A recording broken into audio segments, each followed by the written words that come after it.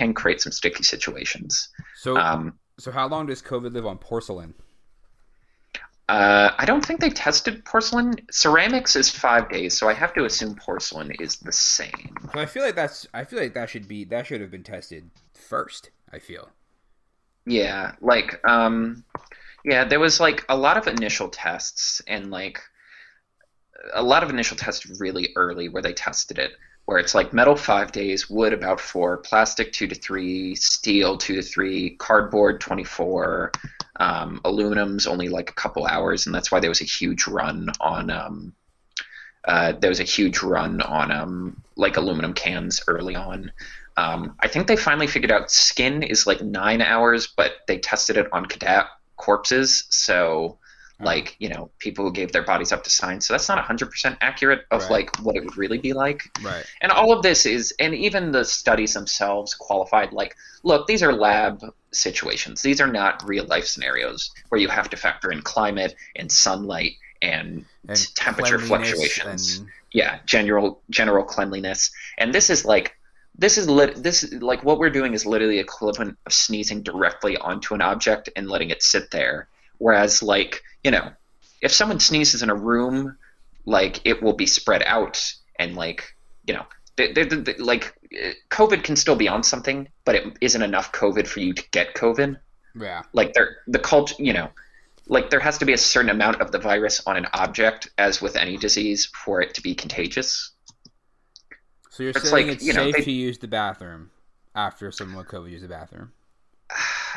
Honestly, theoretically, Are you holding it for 8 hours after someone uses the bathroom?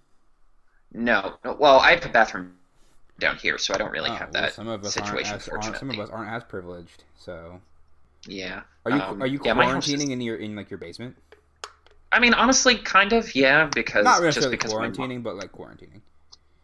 fairly, like, I'll come upstairs to have dinner. I'll just wait for everyone else to eat, and then I'll eat really quick.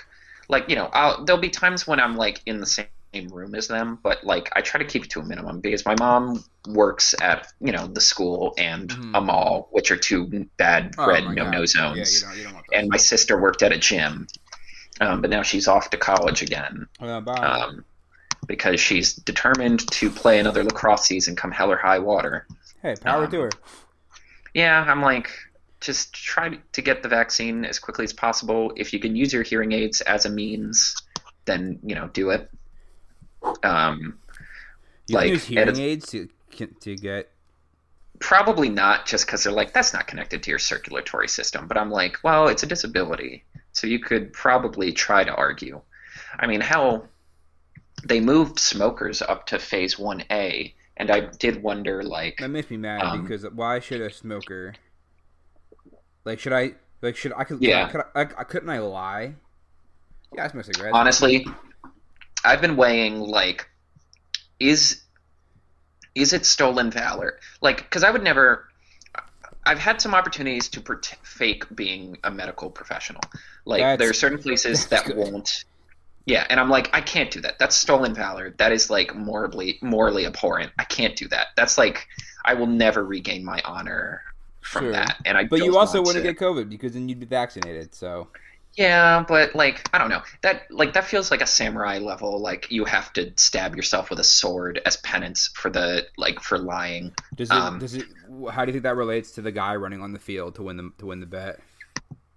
Well, that's just some Black Sox shit. That's just cheating. That's big. I think that's big. It's brain cheating. Move. It's not It's cheating. You're betting on It's yourself. cheating. It's Pete Rose. Let him in the Hall of Fame. No, well, I'm fine with that because again, hitting a baseball is very hard. Like Pete Rose gambled on himself, but at the same time, he also is one of the greatest hitters of all time. So there's like, well, it's like, oh, okay, obviously he wasn't betting on himself losing, but like you can't. No, it's like an evil genius thing. Like you can't award that. Like we don't go like, well, Lex Luthor, you destroyed a dam and flooded an entire area, so your real estate you have there would become beach property. But gosh darn, that was clever. So I guess we have to let you go. Like no. No. I want to see the clause that says he can't have the money. I think he earned it. I think he out-schemed I think he outlasted, outplayed Survivor.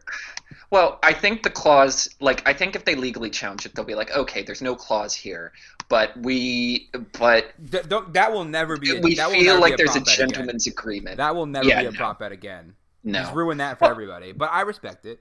And also, yeah, honestly, but so what about people who bet on it that were not related? Now, are they going to be? Did they win? I guess. I mean, prop betting has gotten out of hand. Like, even before, like, when we get to how long is the land of the free, like, when we get to that, or like what song is going to open the Super Bowl halftime show, like, we've gotten out of hand. Things are off the rails. You're right. Like, we are a nation, like, we should not be endorsing this level of gambling addiction. Like, that's the point when you go, okay, maybe I am addicted to gambling. I like how this has all been like pre-episode audio test. I feel like this is good content. I feel like we should just roll right into it. Oh yeah, honestly, I was like, if you have a Patreon or like behind the scenes, this is all solid gold. I mean, I was like, should we just like do an opening right now and just go right into it, or should we just like do a fresh one and then? Well, yeah. If you want to do like a fresh opening, and then you can figure out where to put this, whatever you're vibing with. I mean, it's your show. This could be. I didn't listen to the other audio. I don't know if our audio levels are great. I didn't go back and test it, but I could just do an opening. This could just be the show. Oh, hell yeah. This is it? Should I do a little intro? Yeah, let's go for it. Okay. Well, I hope everyone enjoyed that. This is Harper on the podcast. It's been a while since I've done one of these. Life gets in the way. You know how it goes. But yeah. I have my energy drink that I won't say the name of because they don't pay me. And I have my guest, Carter. And we're rolling. Hello. Howdy. So... I take great pride in dragging 9 minutes worth of audio out before you could even introduce the show. To be fair, I have it at 7 minutes on my end. So. Oh, okay. But we'll workshop it. We'll make it happen. Yeah. I also respect a guest that is recording on their own end. Yeah. Just again, case, I work in an audio medium. I have to be a little professional. I mean, I'm not, and it's my show, and I'm like the least professional of the two of us. I'm now the least professional. Yeah, but as the host of the show, you can spin that as like, oh, I'm so cool, I don't even try, and I'd spin gold. Yeah, like get on my level. Everything I do is perfect. Yeah, I just all I do is win. Like I don't even need to try. Yeah, so, the Shrieker should get paid. Is basically. No. I can't. No, because again, this is how we get supervillains. If we let this slide, we're gonna have all these Lex Luthors doing crazy evil stuff like this and getting paid for it. Like we can't. We have to draw the line somewhere, and this is a line you can't. I just feel like it's so obvious he shouldn't get the money that I can't even fully articulate why I feel that way. I might be an enabler and I might be on the wrong side of history here, but I think he should get the money. And okay, so before we even go in, because this is now the episode and this is how the intro. For people who are listening and don't know what's going on, the Super Bowl was this past weekend, and it was a Super Bowl, right? And I thought the game sucked personally, but yeah, it was miserable. But I won't spoil the score for anyone. I know people record it and watch it years later, but yeah, I'll just say it was worse for me. It was the worst Super Bowl we've ever lived through. Because at least with the Broncos Seahawks one, there was a Schadenfreude of like, wow, their defense really is that good. And with that Rams Patriots one, it's like, man, if Jared Goff was even mediocre and not bad, they could do this. This might be okay. Yeah. This was just miserable the whole time. So there was a prop betting has evolved into this crazy thing, but there was one that someone bet you could bet on there was going to be a streaker or not, or a field invader or whatever, and this man bet that there was going to be. And then took matters into his own hands and stormed the field himself, and won like 330 some thousand. Yeah, 340 some thousand. 375K or something along those lines. I don't know. I didn't know we were going to talk about this. So I didn't pull up any information on it. So weird. Yeah. But there's an extra wrinkle. It's not just that he made this bet knowing that he would get to go to the Super Bowl and could enact it. He also had his friend with him there, and he convinced his friend to hop the fence first. So a security, they see this guy, they're like, oh no. They rush over and they're like, dude, you gotta get back up there. Like, we're gonna arrest you. Yeah, the gives classic this guy creating a diversion. Yeah, he threw a smoke screen down so he could charge the field to make sure he got on the field. Fashion, threw a smoke screen down. He sacrificed his friend to guarantee that there was no way he couldn't make it to the field, because then by the time they all whipped around, they realized he was already on the field. Yeah, I mean, he was on TV. You could see him at the 50-yard line or whatever. Like he got there. Yeah, like we saw him. They cut away, but we all saw the pink Borat jumps. Oh yeah, swimsuity thing. Oh yeah, whatever you'd call one of those. Much grace involved. Yes. So now there's a controversy that they're saying he can't get his money. He can't get his winnings because you can't. Some mystery clause they're claiming that you can't do that. And I just feel like it's elemental. Like, I feel like it's just a gentleman's agreement that you're not going to manipulate the game in some way to get your bet to come true. See, I just respect it so much for some reason. I see what's wrong with it. Like, I just respect it so much. It's only a step below betting on the Tampa Bay Buccaneers, sneaking in, if you're someone who can get into the Chiefs locker room, betting on the Tampa Bay Buccaneers, and then Tanyaing, Patrick Mahomes with like a baseball bat. Like, it's not that extreme, but it's still in the same. It is not on the same plane as assaulting Patrick Mahomes before the game. It's the same principle of, like, I have a unique situation where I can cause something to happen that can win me a bet. He was Robin Hood. Everyone who betted on him. No, don't throw the freaking Robin Hood. And he was the good Robin Hood, not the bad Robin Hood. That's the app. That's like fucking with the market. Yeah, the Robin Hood that might accidentally implode capitalism, but he's not though, because maybe it's also just because I've seen Uncut Gems. I know what gambling. I've seen how gambling addictions. Yeah, so chaotic. What a movie.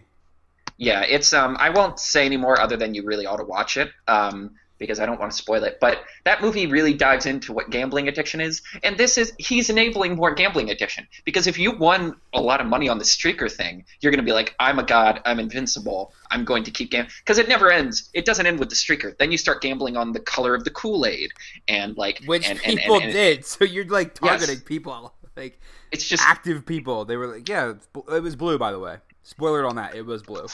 There was a fight about this too. Like, people were like, no, it's clear. And they're like, no, it's obviously blue. It was obviously blue.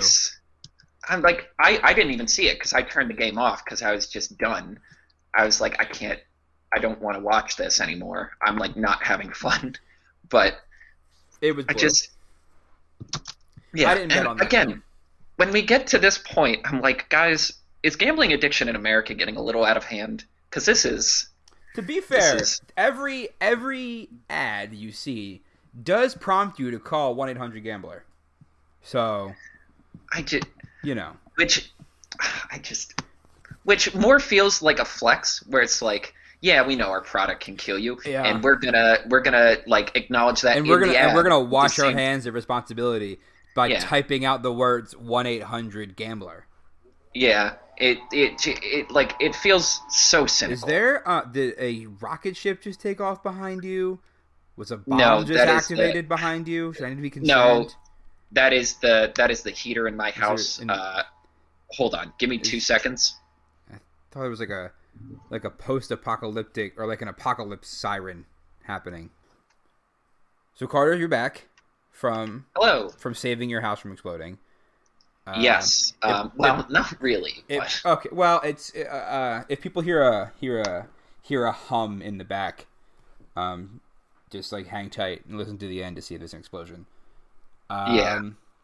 So that's probably like good that we cut that off because we were getting really heated about a streaker. We won't go back to that. Yeah. But you couldn't see it because we're talking over the phone as opposed to video, but I had a gun pointed to the screen the whole time. I And, believe like, that. I was pressing it as hard into the camera as I could, I and it believe just that. was not swaying me whatsoever. I felt like I felt the hostility, but in that moment I felt bulletproof. So even like if you shot me through the camera, like I feel like I would have been fine. Like I was feeling bulletproof. I was a keyboard Yeah. warrior. Yeah, I mean, the bravest thing you can be. Really, honestly. But you are Carter Glaze, longtime friend. Hello. Very interesting person. Very interesting career path. You went to NYU for film studies, right? Yes, I spent 4 years at New York University studying film and television. Wow. And here we are. And here's how far that got you, is that you're now on an episode of Harper in the Podcast. Yeah, I mean, you know, the American people demanded This it. is They what were this is hearing. what your degree got you towards. This moment Yeah, right here. well, this was all that it was building up to. Like, I don't like actually making movies. No, I don't. We're both I don't watch movies. What we're do I? both What do I look peaking like? right now. We're both peaking right Yeah. now. Once Yeah, this this one- wraps up, this is it. Yeah, I know that this is just the roller coaster, and I'm about to.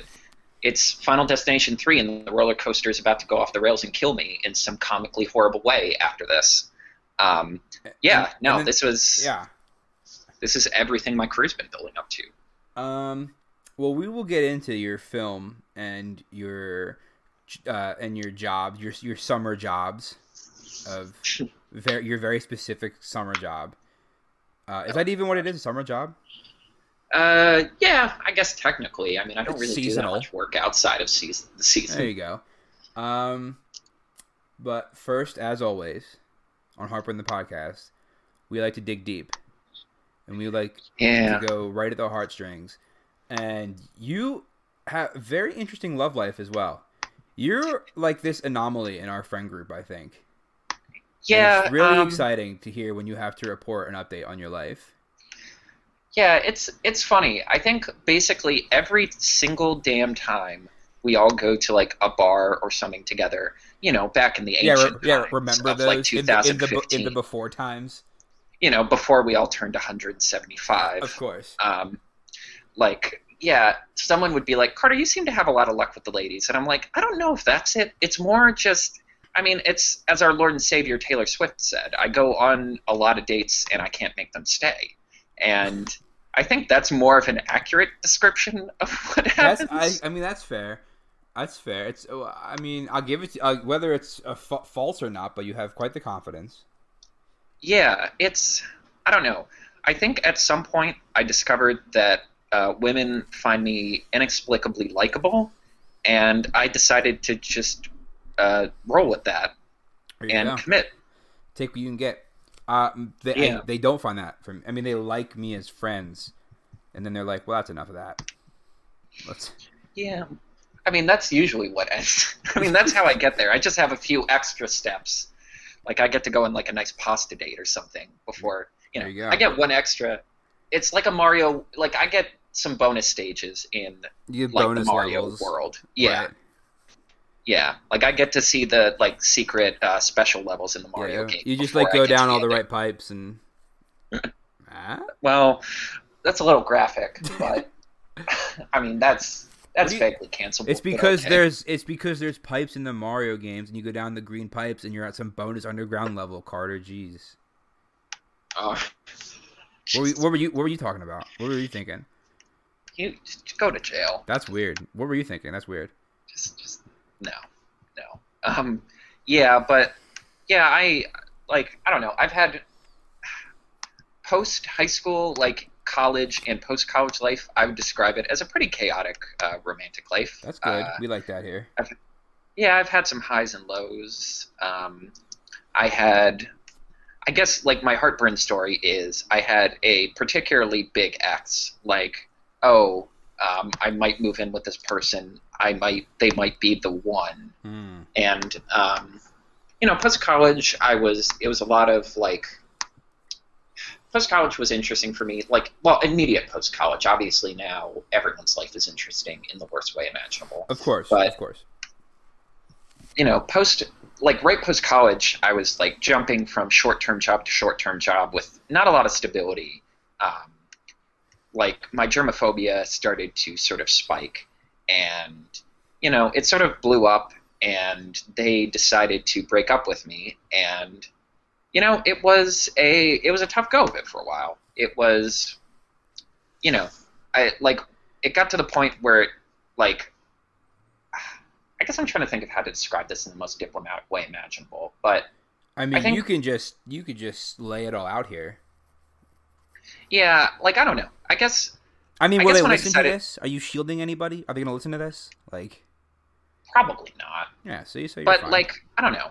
I don't know if it's shielding because like I don't know. I still think they're pretty great, and I with time I've realized that a lot of it was my fault, if not most of it. So what happened then? What's the story? Yeah. So basically, there was like a couple months where it was just really tense. Like my germophobia was sort of spiking, and just which like I can speak as living as someone with germophobia. It is very tough. Like thinking of all of like the extra steps you have to do to feel comfortable Yes, in and certain even situations. now, I feel like every day is just like taxing. Oh yeah, no, it's heck, man. It's straight Right. heck. I don't want to swear on your radio show, but It's okay. it's I think straight I fucking said fuck heck. earlier, so Yeah, and I've said it a bunch. yeah, But beautiful. yeah, and I can only imagine what that would be like living with someone with germophobia.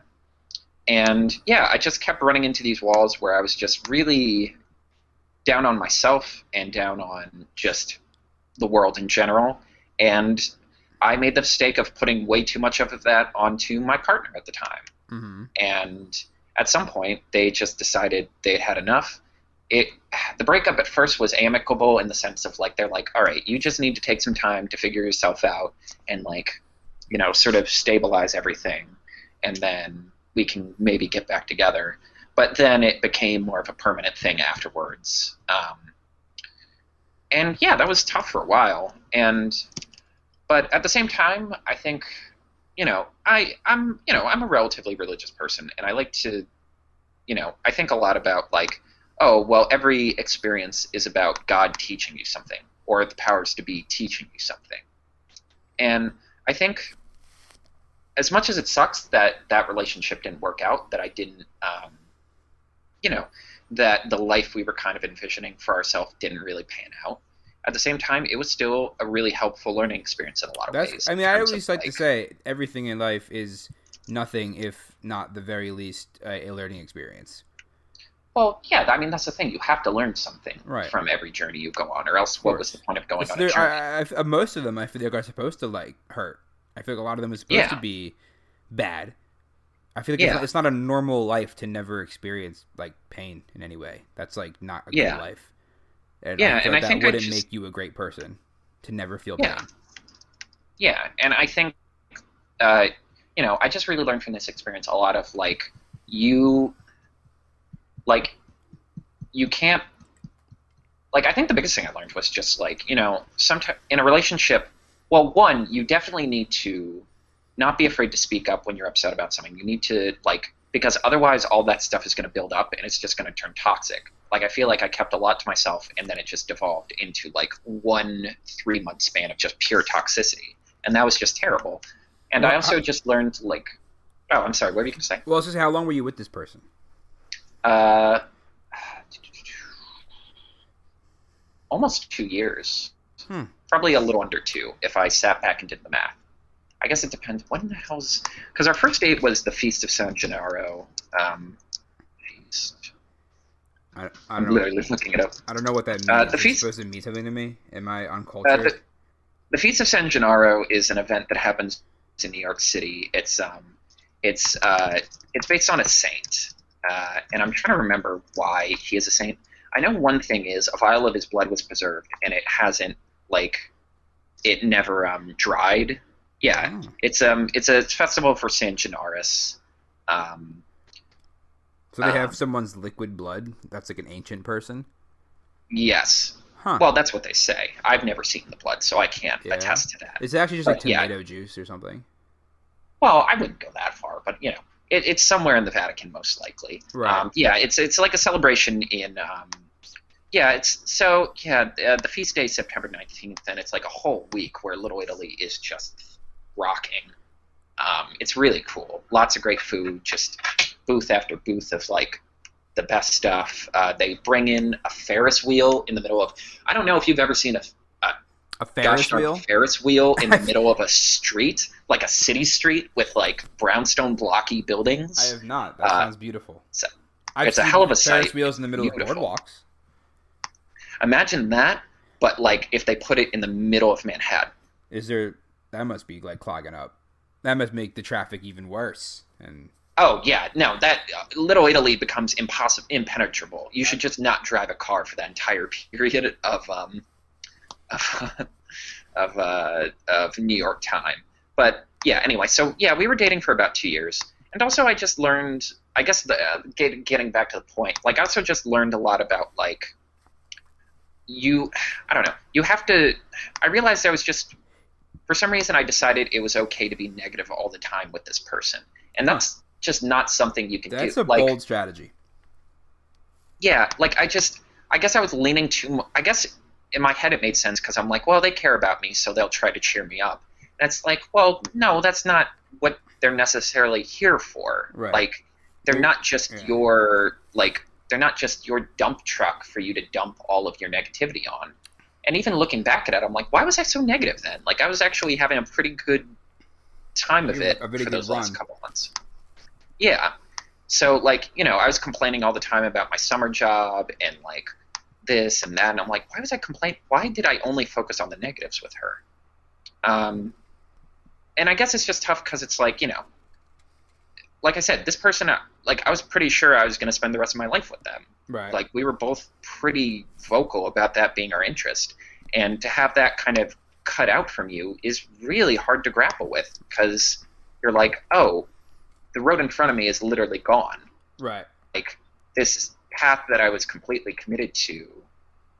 Just got a giant Ferris wheel in the way. Yeah. There's a giant Ferris wheel in the middle of the damn street. Now I can't go. You can't go anywhere. Now the entire south half of Manhattan is just complete gridlock. Right. And it didn't help that all of this time that should have been used for introspection and figuring out, like, oh, how do I move on from this? How do I learn from this? How do I grow from this? Was spent, within, like, the breakup was in last October, and then I spent, or I guess 2 Octobers from Yeah, now. wow. What? Yeah. Yeah, well, that's the problem, because then in January it's like, oh, the world is getting sent into a once-in-a-century pandemic, right. And then there's people who don't believe it. So those people were living in bliss for an extra couple of months. That was kind of nice. Oh, yeah, I was yeah, but, like, as someone who's just generally anxious and reads a lot, I was like, oh, man, this thing in China, man, if it gets here, we're so screwed. And like, you it's gonna knew be so the bad. Florida man wasn't going to help. Yeah, and, like, Florida man was just going to, like, go outside with an American flag and just, like, headbang until it went away. Right, just shoot at which it. is the exact opposite. Yeah, which is the exact opposite of what you should be doing in this situation. There should be no headbanging right now. Yeah. Does that spread? Yeah, I guess. I mean, talking spreads it. So, like, yeah. But Everyone yeah, should sit then perfectly still in their rooms and focus on what they have to do. yeah, it just, it was a tough go of it for a while. I'm not like I don't think it helps to sugarcoat that, but like, yeah, and you guys got a lot of the brunt of it where it's just like, oh, she would have liked this, or I was thinking about this the other day. We did get a lot. A little too much, probably. I mean, I'll let it happen. Well, and yeah, then, some people. Callum didn't take it as lightly. Yeah. Callum, everyone, you should know Callum. Callum got genuinely annoyed. Callum was like, "You need to shut up." Like. Yeah, like he got genuinely annoyed with it, and as you guys know, like I love a good bit. I'm kidding. Callum didn't say shut up. Yeah, but he implied it, and. It was just funny because it's like, then I think a part of me kept going with it because as a lover of any good bit, the fact that it annoyed him so much just made it more entertaining for me. I am known to carry out a good bit. Yeah, so that only made it worse. But yeah, it's, and like I'd never really been the one to get broken up with before. Usually I was the one who Must be broke it up, nice, or Man it of just Steel. ended quietly. That must All be right, nice. you know, I'm like not usually one to feel pain, but yeah, like so it was also just that added thing of like, well, can I still talk to her family because they're cool? no, Like don't do that. our mutual friends. Yeah, no, I haven't Don't done do that, that. fortunately. Um, yeah, like, we had all these mutual friends, all of these different pieces of the puzzle. Like, it was a lot of emotional Yeah. development that I should have been doing in, like, high school, having to do it Yeah. as a 20-something-year-old. And it And was yeah, hard it on was the tough. friends too because we all were like, well, we have to pick a side, even though we only ever met him once. Yeah, and I was surprised, And it was a tough and a call. lot of I'll you, be honest. yeah, I'm yeah, still undecided. a lot of you went with her. Like, Yeah. people haven't returned my calls, and, like, at first I was offended, but I was like, she is kind of cool. I mean, I get it. I met her once in someone's basement, but yeah, it was fine. Yeah, and yeah, well, it's actually funny you mentioned that. I was thinking about her the other day in the context because I was looking at Chicky and Pizza's menu for some reason, which, for people who don't know, is like a Philadelphia sort of like restaurant. Yeah. Also It's not like a a bar sponsor. thing. So. Yeah, they should though. Yeah, And I was totally. like, she would have liked that place. And now that I'm like almost 2 years out from it, like it's nice to be able to take a breath and finally be like, okay, I feel like I've learned things from this. I feel like I've grown from this. I feel like I've learned things for the next whenever I go on a date again. In Do 2080. you care to go into any detail of the relationship or what happened or Oh, what happened? yeah. Or Yeah, I can dive into it a little more. I mean, whatever you want. Yeah. Honestly, it was like it started as a super casual thing. Apparently, we had met each other a couple times before, but because I have a terrible memory brought on from severe lacrosse, well, like I've never been able to confirm that, but I've definitely had multiple concussions brought on by lacrosse, and I like to think that's as good an explanation for why my memory's bad. But yeah, apparently we met each other freshman year and sophomore year, where I was like, oh, nice to meet you. And then finally we went on a date. It was senior year, right around the time I was starting to work on my senior thesis. So it was interesting, this like flurry of emotions of like, I'm making this film that I feel like is going to be my like, thesis statement, my like, everything I've learned from NYU, and really getting to know this person who, like, pretty quickly, like, we were like, let's not jump into anything too fast. Let's be cool. Like, but then pretty immediately I was like, yeah, I'm gonna be honest with you, gal. I'm falling pretty hard. And she's like, yeah, me too. Oh, that's nice. It's beautiful. Yeah. It just, for some reason, we've realized pretty quickly we harmonized in a lot of really fascinating ways. We both love to write. We both love poetry. We had weirdly similar backgrounds in a lot of sense in terms of like, the chips on our shoulder growing up and like our ambitions for what we wanted to make our worlds. She was a teacher, which I just found like endlessly inspiring. And like in terms of relationship stuff, I always look for someone who can kind of contrast me in the sense of like, I really appreciate when someone can kind of dress me down a little bit. So like when I'm doing my bits or I'm being like, you know me. When I'm being top tier Carter, I do someone know who you. can kind of dress me down and be like, okay, let's pump the brakes a little bit here. Let's take you down a peg. Yeah, someone who can kind of take me down a peg, but also sort of enables my like best traits. And yeah, it pretty quickly became a pretty steady, pretty endearing relationship. Like I met her parents at New Year's, which we'd only been dating for like 4 months. She met my family. We were with each other all the time senior year, just like anytime we could like take a break from classes to hang out. And then when she got a job right out of college teaching, I would crash at her place a lot, and sort of just be like, just sort of her lived-in boyfriend. Like I would house sit for her sometimes. Trying to think of some interesting stuff, but like, yeah, I don't know. We just Like it was just so fascinating to like. It simultaneously felt like a really slow, steady relationship, but also it all happened so fast. It's almost hard to articulate all of it.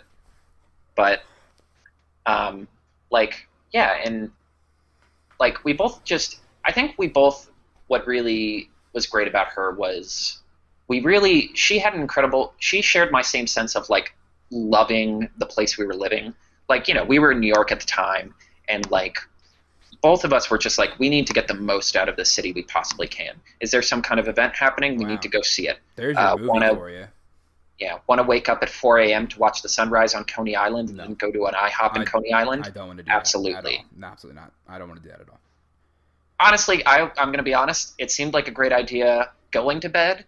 Waking up at 4, I had some doubts, but it was pretty majestic when we woke up. I think there have been And- times in my life when there was going to be like a really cool sunrise or like a really cool thing happening at like 4 or 5 a.m.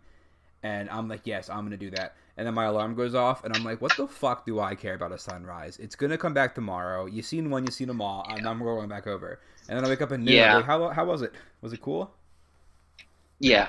No, and like I think both of us shared that same stubbornness where we're like, I know we're tired and we know this sucks, but like, God damn it, we're gonna do it because it'll be a beautiful memory. You know, we shared that sense. She was an incredible cook, which as someone who loves to cook was also great.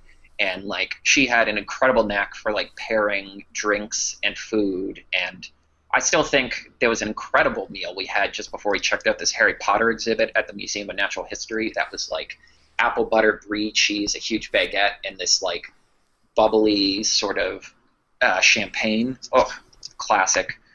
Yeah, I don't know. It was just. So then what This happened? is the first time I've really talked about it. Yeah, and then It all sounds lovely. So what goes on? Yeah, I guess like I kind of talked around it a little bit, but it was I think the biggest problem it came down to was just she was growing up faster than me, I guess. Like as someone who really loved their college experience, transitioning into the career world was a little slower than I would have liked. Like I was getting work, but it was never steady enough to be like, oh, I can afford an apartment now, or like, oh, I can, I can pay all the bills I need to Right. on time. Whereas she was already She's already like making a dent. she's already working at a school. She's Yeah. already like established there, and yeah, that I have to imagine that was really hard for her because it's like, Wow. hey, I have all of these visions for what our future is going to be, but if you're stuck at this one point, it's going to be hard to do that. And then, for me, it just like as that lifestyle of mine kept going on and on, it just started to make me more and more toxic because I was just like, I kind of lost sight of me in favor of just getting a job because in my brain I just kept being like, all that matters is getting a job. If I just get a job, then like we can go back to normal. Yeah, then I'm in, then I can get an apartment, then my life can go back to normal and like everything will be fixed. And the problem is like I got so into that mindset, I just really lost sight of my like who is Carter beyond, because like a job is good, but it's not a personality. And importantly, it doesn't magically solve all of your problems. Yeah. It just, and while it would have helped to have a job, well, I guess I should qualify, to have a 9 to 5-ish job. I was that gonna say can pay bills. the jobs you were looking for were not those kind of jobs. You were looking to get into the industry, as they say. Yeah. Like You I was were looking for writing, a steadier paycheck were- or a bigger paycheck. Yeah. Were you acting? Are you acting? A little bit. I mean, like the biggest hurdle for me I got a really promising opportunity with Nickelodeon, and then I ended up in the final 3, and then I didn't get it, and What was that that really opportunity? became. I mean, I guess I can say it. I never really signed a Oh, disclosure. is this it- not allowed? No, no, Are the feds? What are they gonna gonna do? I don't know. What are they gonna do? But yeah, I was gonna work as a production assistant on this show called Gabby's Dollhouse, which is like an animation live action hybrid. It's kind of a Blue's Cluesy. It's developed by the creators of Blue's Clues. I was gonna be the assistant to the 2 creators of the show, and that was gonna be my first like big step out of college. That would have been your foot in the door. Yeah, and I got into the final 3, and then they decided to go in a different direction. Damn, I'm sorry, I didn't know that. That sucks. No, it's okay. I mean, they offered me a job in California, but then I was like, Wow, Oh, don't let Joe no. hear that. Yeah, well, Glendale, California. It would have been a different area. Well, still. Yeah, and like For those of you who don't know, Joe is our friend who moved to California. We miss you, Joe. yeah, freaking turncoat, West Coast. Anyway, I decided not to take it because I was like, I'd really like to live in New York City, and like I want to stay. I don't want to leave. Can you edit that out? Yes. Beep that out.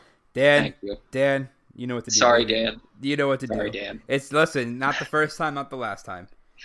But yeah, and it just like I was like, I don't want to leave her, and she even was like, it might be okay to do that just because like if it helps you short term, then yeah. Well, but the problem was also like, well, okay, but how do I afford an apartment there? I was just caught in this never-ending loop of like, there's big opportunities, but I can't afford those big opportunities because I need a big opportunity to afford the big opportunities, and I just got stuck.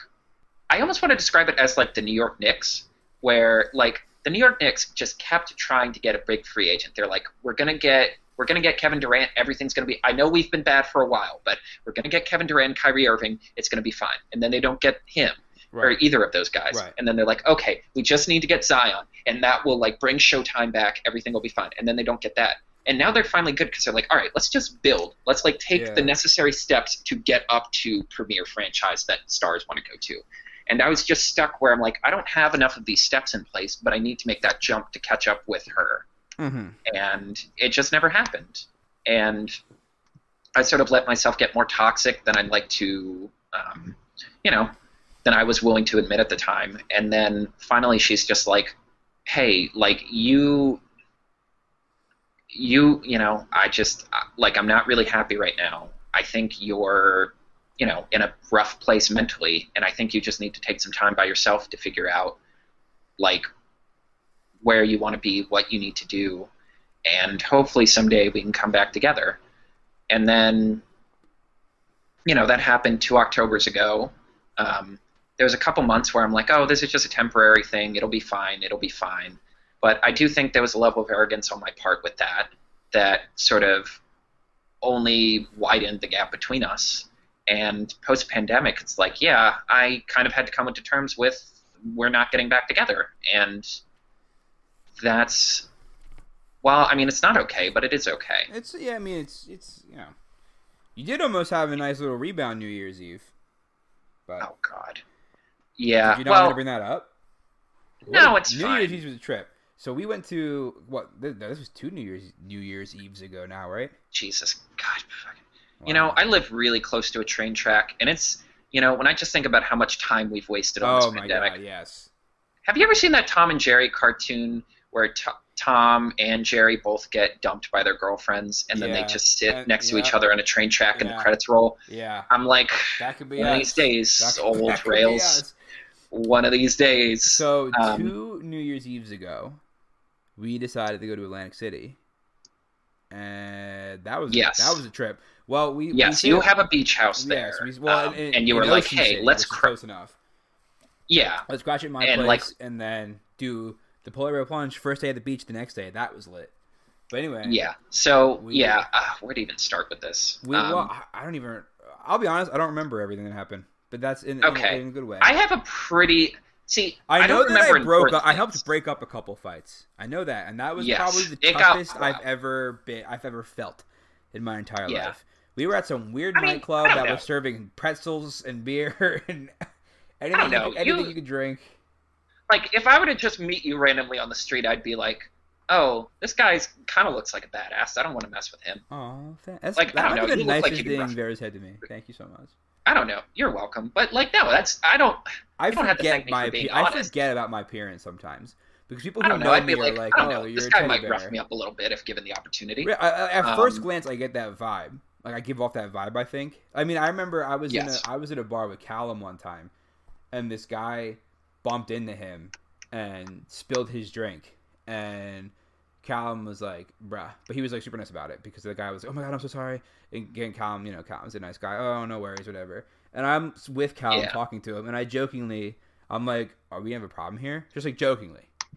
And then he was like, oh my God. And he was like, oh my God, no, I'm so sorry. And he like walked away, and I was like, no, I was just kidding. I'm sorry. Stop. That's the kind of energy I want to throw around more. I need to be like, I don't know. like, because I'm tall. Well, now it's worse. Like, So I'm still working, but I had a quarantine mop and a quarantine beard, and I shaved everything. Like I got a nice haircut and I shaved my beard, and I just let it all. I'm come going back. the other way. Thanks. I just let it all come back. I look disgusting right now. Yeah, I gotta be honest. I don't like having beard. That was a weird thing with my big ex. She really liked the beard. I just don't get it. I don't think I love look good beards. with it. I will never be clean shaven again. I think I will always have some sort of facial hair. I definitely know I don't want a beard anymore, but I will say my hair at this length, I kind of want to commit to it. I just need to get a darn comb or a brush to make it manageable and also get a better conditioner. Yeah, my hair looks okay. My hair's manageable. My beard, I actually just trimmed it. It was worse a few days ago. It gets all stuffy. I need to. That's where my toughness lies, the appearance. If I shaved this, I would look like a Dutch lesbian, I think. If I were to I would look like I don't even know how to explain it. I just feel like I would look so I'd be so different. I feel like I would look like a little girl even with no beard. No, you'd be fine. Thanks. But yeah, New Year's. So it was like a couple months after the big breakup. I was kind of whatever. So it was open bar. It was like a place in Atlantic City, like a little club, in one of the casinos, where it was like $60. You get in. This is the get club open that we bar were service at first, right? Yes. Because yes. I'm pretty sure you disappeared for like half of this evening.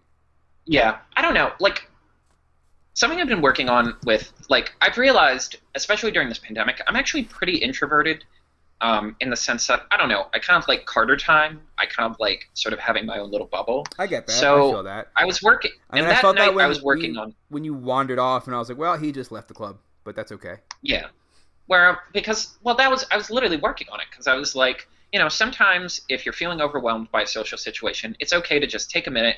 And I was like, you know what? I'm gonna walk around I'm gonna walk around this casino. I'm gonna take a breather. To leave, like, any situation, I feel. Yeah. Like people feel trapped. Literally, you're almost never not able to leave. Yeah. Like, even if you're especially when you look like and me. you walk into a different room, like, I feel like that's like fine. Yeah, and that's something I've been trying to work on. So, like, I did that a couple times where I'm like, I'm going to look around the casino, maybe see if someone wants to play blackjack. Didn't end up playing blackjack, which was a bummer. But, yeah, so, and, like, I was dancing a lot that night. As we all I was drinking and dancing a lot. As we all were. Callum pushes us because that kid likes to dance. Oh, so I'm like, God. well... It is... I have to... Before we go out and Callum's coming, I have to stretch. I have to wear. Yeah. I wear like Nike undershirts, like the sweat absorbing ones. Like, oh well, I wear like compression shorts. I have to have icy hot. Like, I have to have icy hot spray on hand to go out with Callum. It is so exhausting.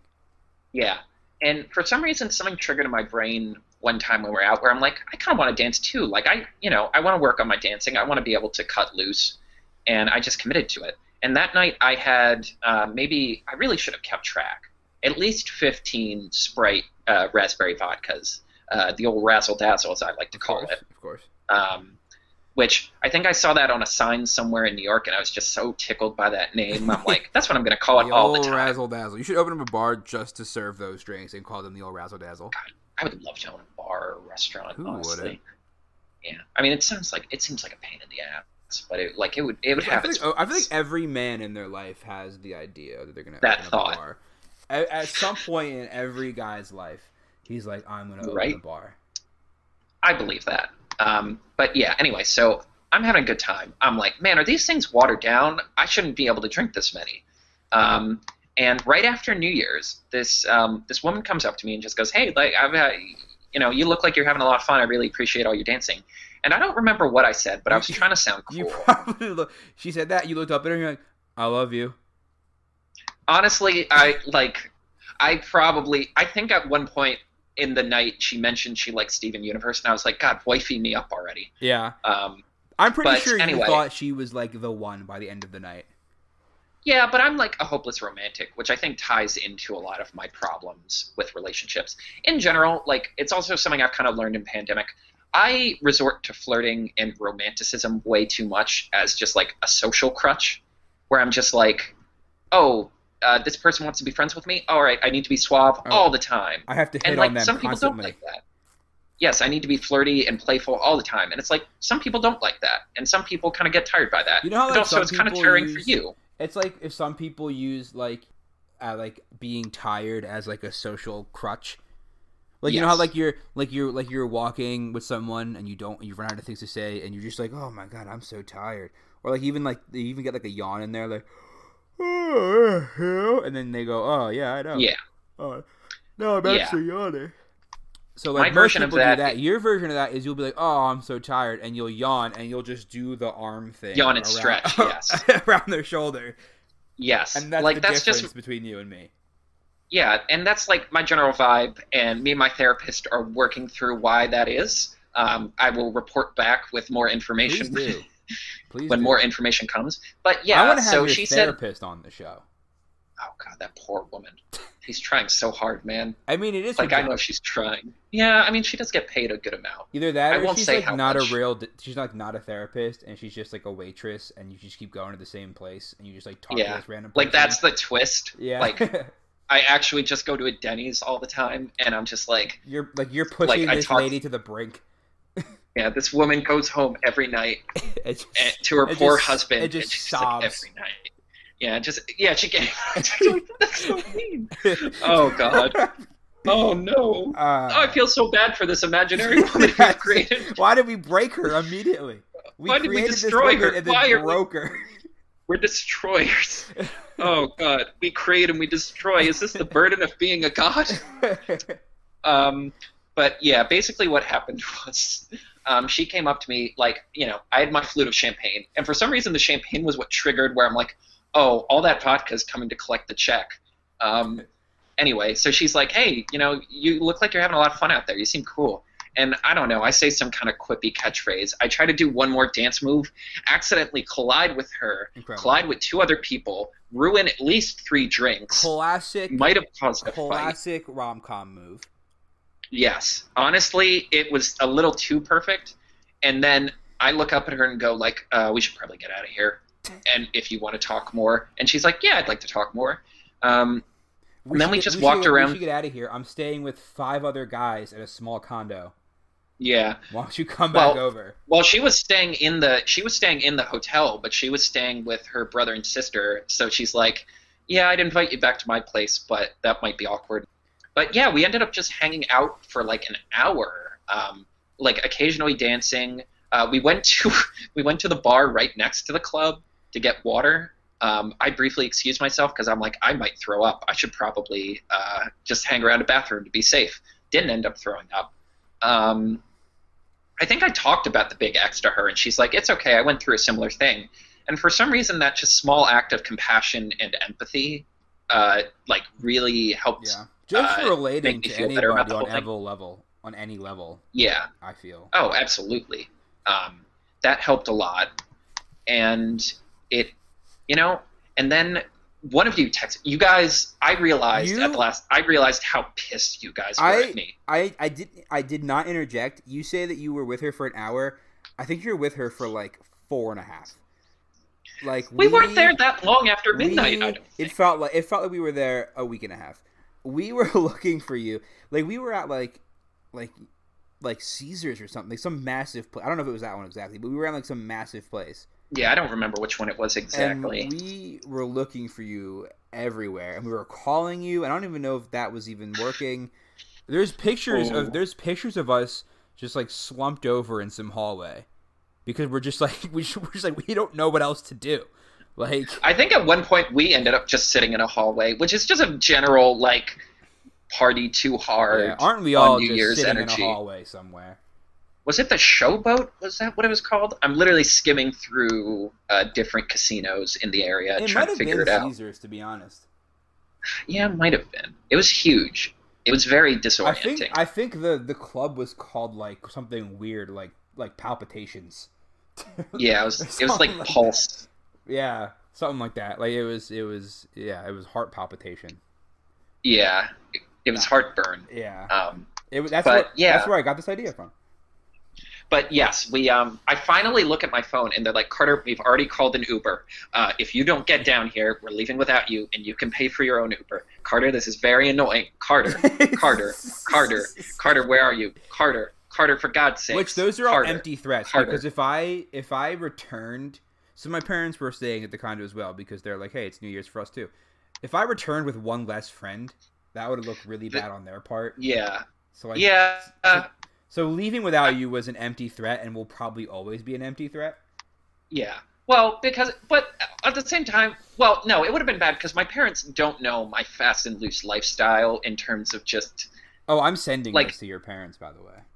Oh, yeah. Well, I was probably going to post it on Facebook. I don't know. I'm not saying anything that will get me canceled in my friend circles, so it's probably fine. I mean, I described myself earlier as a Dutch lesbian, so... Yeah. I mean... But yeah, then she's like, all right, let's get you back to your friends. And then we found you guys, and you all were like, Carter, where the hell did you go? And I'm like, I was having a fun night. Oh, nice girl. I chatted with her for a little while after she off. Yeah, she was definitely the competent one in our little party. Right. And then at the last possible minute, I was like, you know what? I'm going to ask for their number.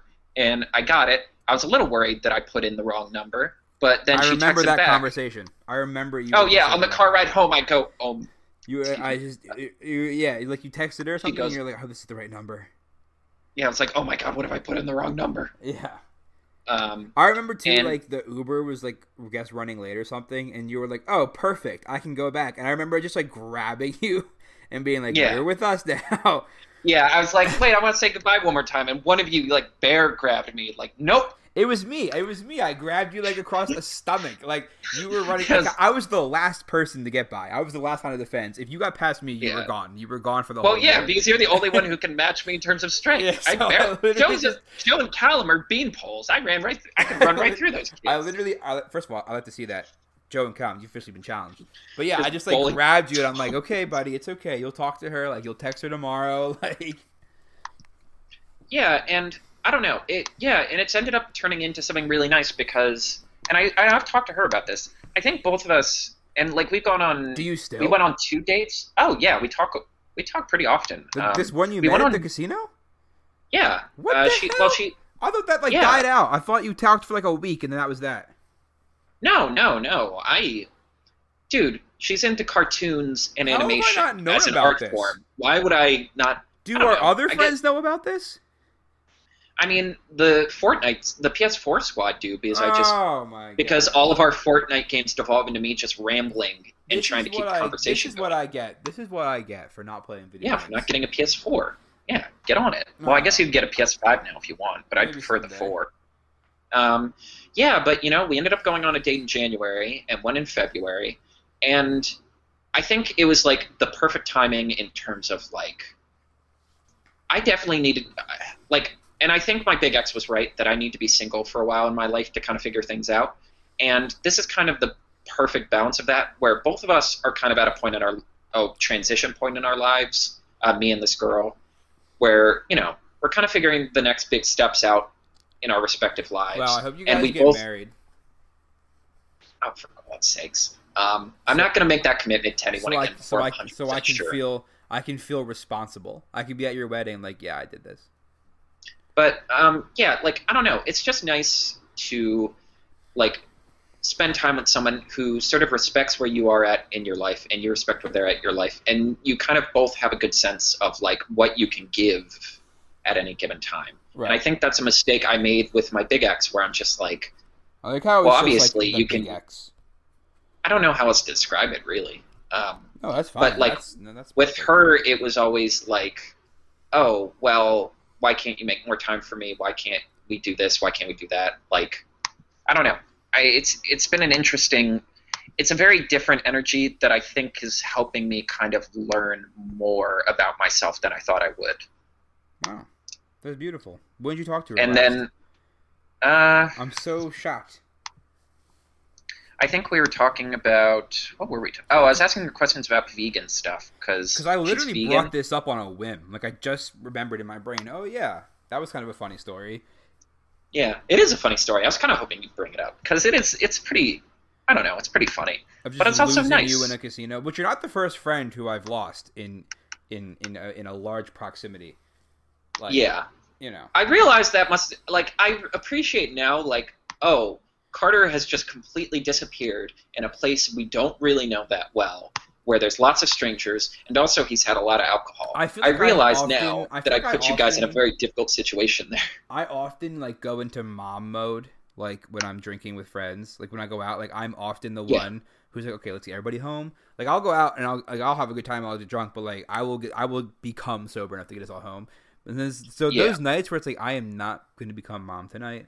I'm going to become like a terrible 2-year-old. Those are fun ones. So Yeah. Well, see, that used to be me. I used to be the mom one, where I would be the designated driver all the time. you did. But do then that. I was like, but then I became a cider hound. But then you were like, and, this is lame.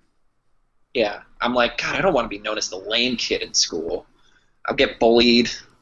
Like, and then, yeah, I discovered cider as like a cheaper alternate to, because I don't really like beer. Something about hops does nothing for me. I mean, But I drink also don't li- wanna spend I'm money. like a bitch. I drink light beer. Like any. But then that's too light for me, because I'm a thick boy. Well, I mean, so am I, but it gets me there. I found Twisted Tea. I wish. Like, that's one brand I wish would sponsor me. I love God. Twisted Tea so much. See, I would want to sponsor, but someday I wish to become famous enough where I can have my own cider brand. Yo, yeah, me too. I mean, that's Imagine- the new hotness among celebrities. I know. I mean, imagine just like Heartburn Brew, Oh, that would be nice. right? But yeah, that was a wild and crazy night. And then the next day, I was trying valiantly to eat breakfast without throwing up, and then we ran into the freezing cold ocean. I nearly dislocated my damn ankle stepping into a pit. Didn't know that part, but still. Yeah, literally within the first 15 steps, I just go whoop. There, I was holding the GoPro, and I'm like the slow one in the God, friend yeah. group. I was holding the GoPro. Literally, when I get to by the time I even get to the water, you see Dan. Like, have you ever seen like one of those lizards that run so fast, like on top of the water? Yeah. Like that was Dan. Like on top of. I don't even think he got wet, and he went like 6 feet deep and didn't get wet. That's how fast he went. Like, Well, my original plan was to actually go swimming. Like, I was going to do a lap, but they were like pretty clear. Like, don't do that. yeah, they were like, you get Like, in, we'll get a you get lifeguard on out. you. Yeah.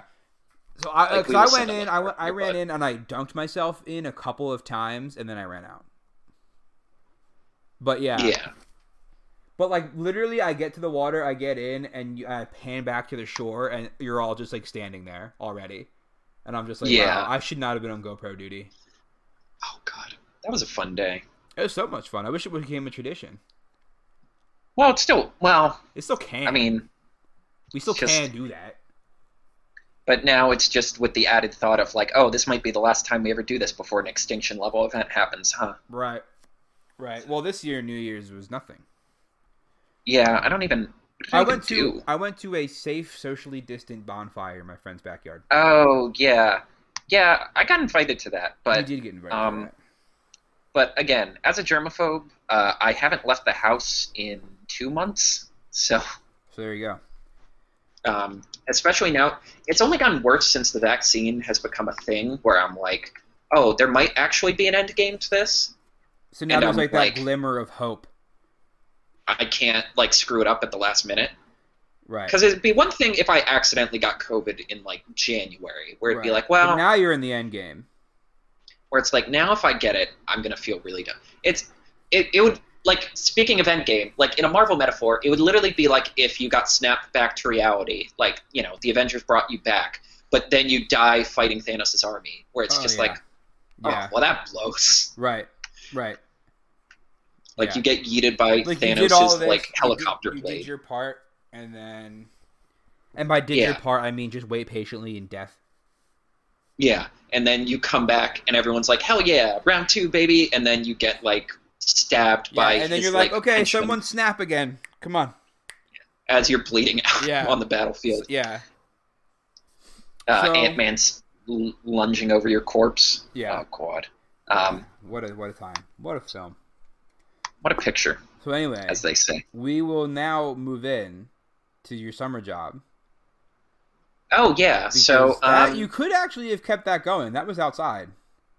yeah, well, They thought about it. God knows they dragged it out as long as they could before they made an official announcement. So you worked the Renaissance Fair. Yes. You were an actor in the Renaissance Fair? Yes. So for 3 years of my life, halfway through college and post-college, I worked at the New York Renaissance Fair in Tuxedo, New York. I was a act performer / stage manager / assistant director. So if anyone's been to the Tuxedo Renaissance Fair in the last couple of years, they probably saw you. Oh, absolutely. Like, I got around that place. Like, you were going on at the plague. So, well, yeah. God, people were talking about, like, next year we should all wear plague masks. And I'm like, no, I want to pretend this never happened. I literally want, like, that would be funny. That would be funny. There's a year gap in my resume. Oh, I must have gotten hit by a coconut and went into a coma or something. I don't know what happened in 2020. Sorry. Yeah. I must have gotten caught in a time loop or something. So how did you get into this? What did you do? Okay, where to even begin?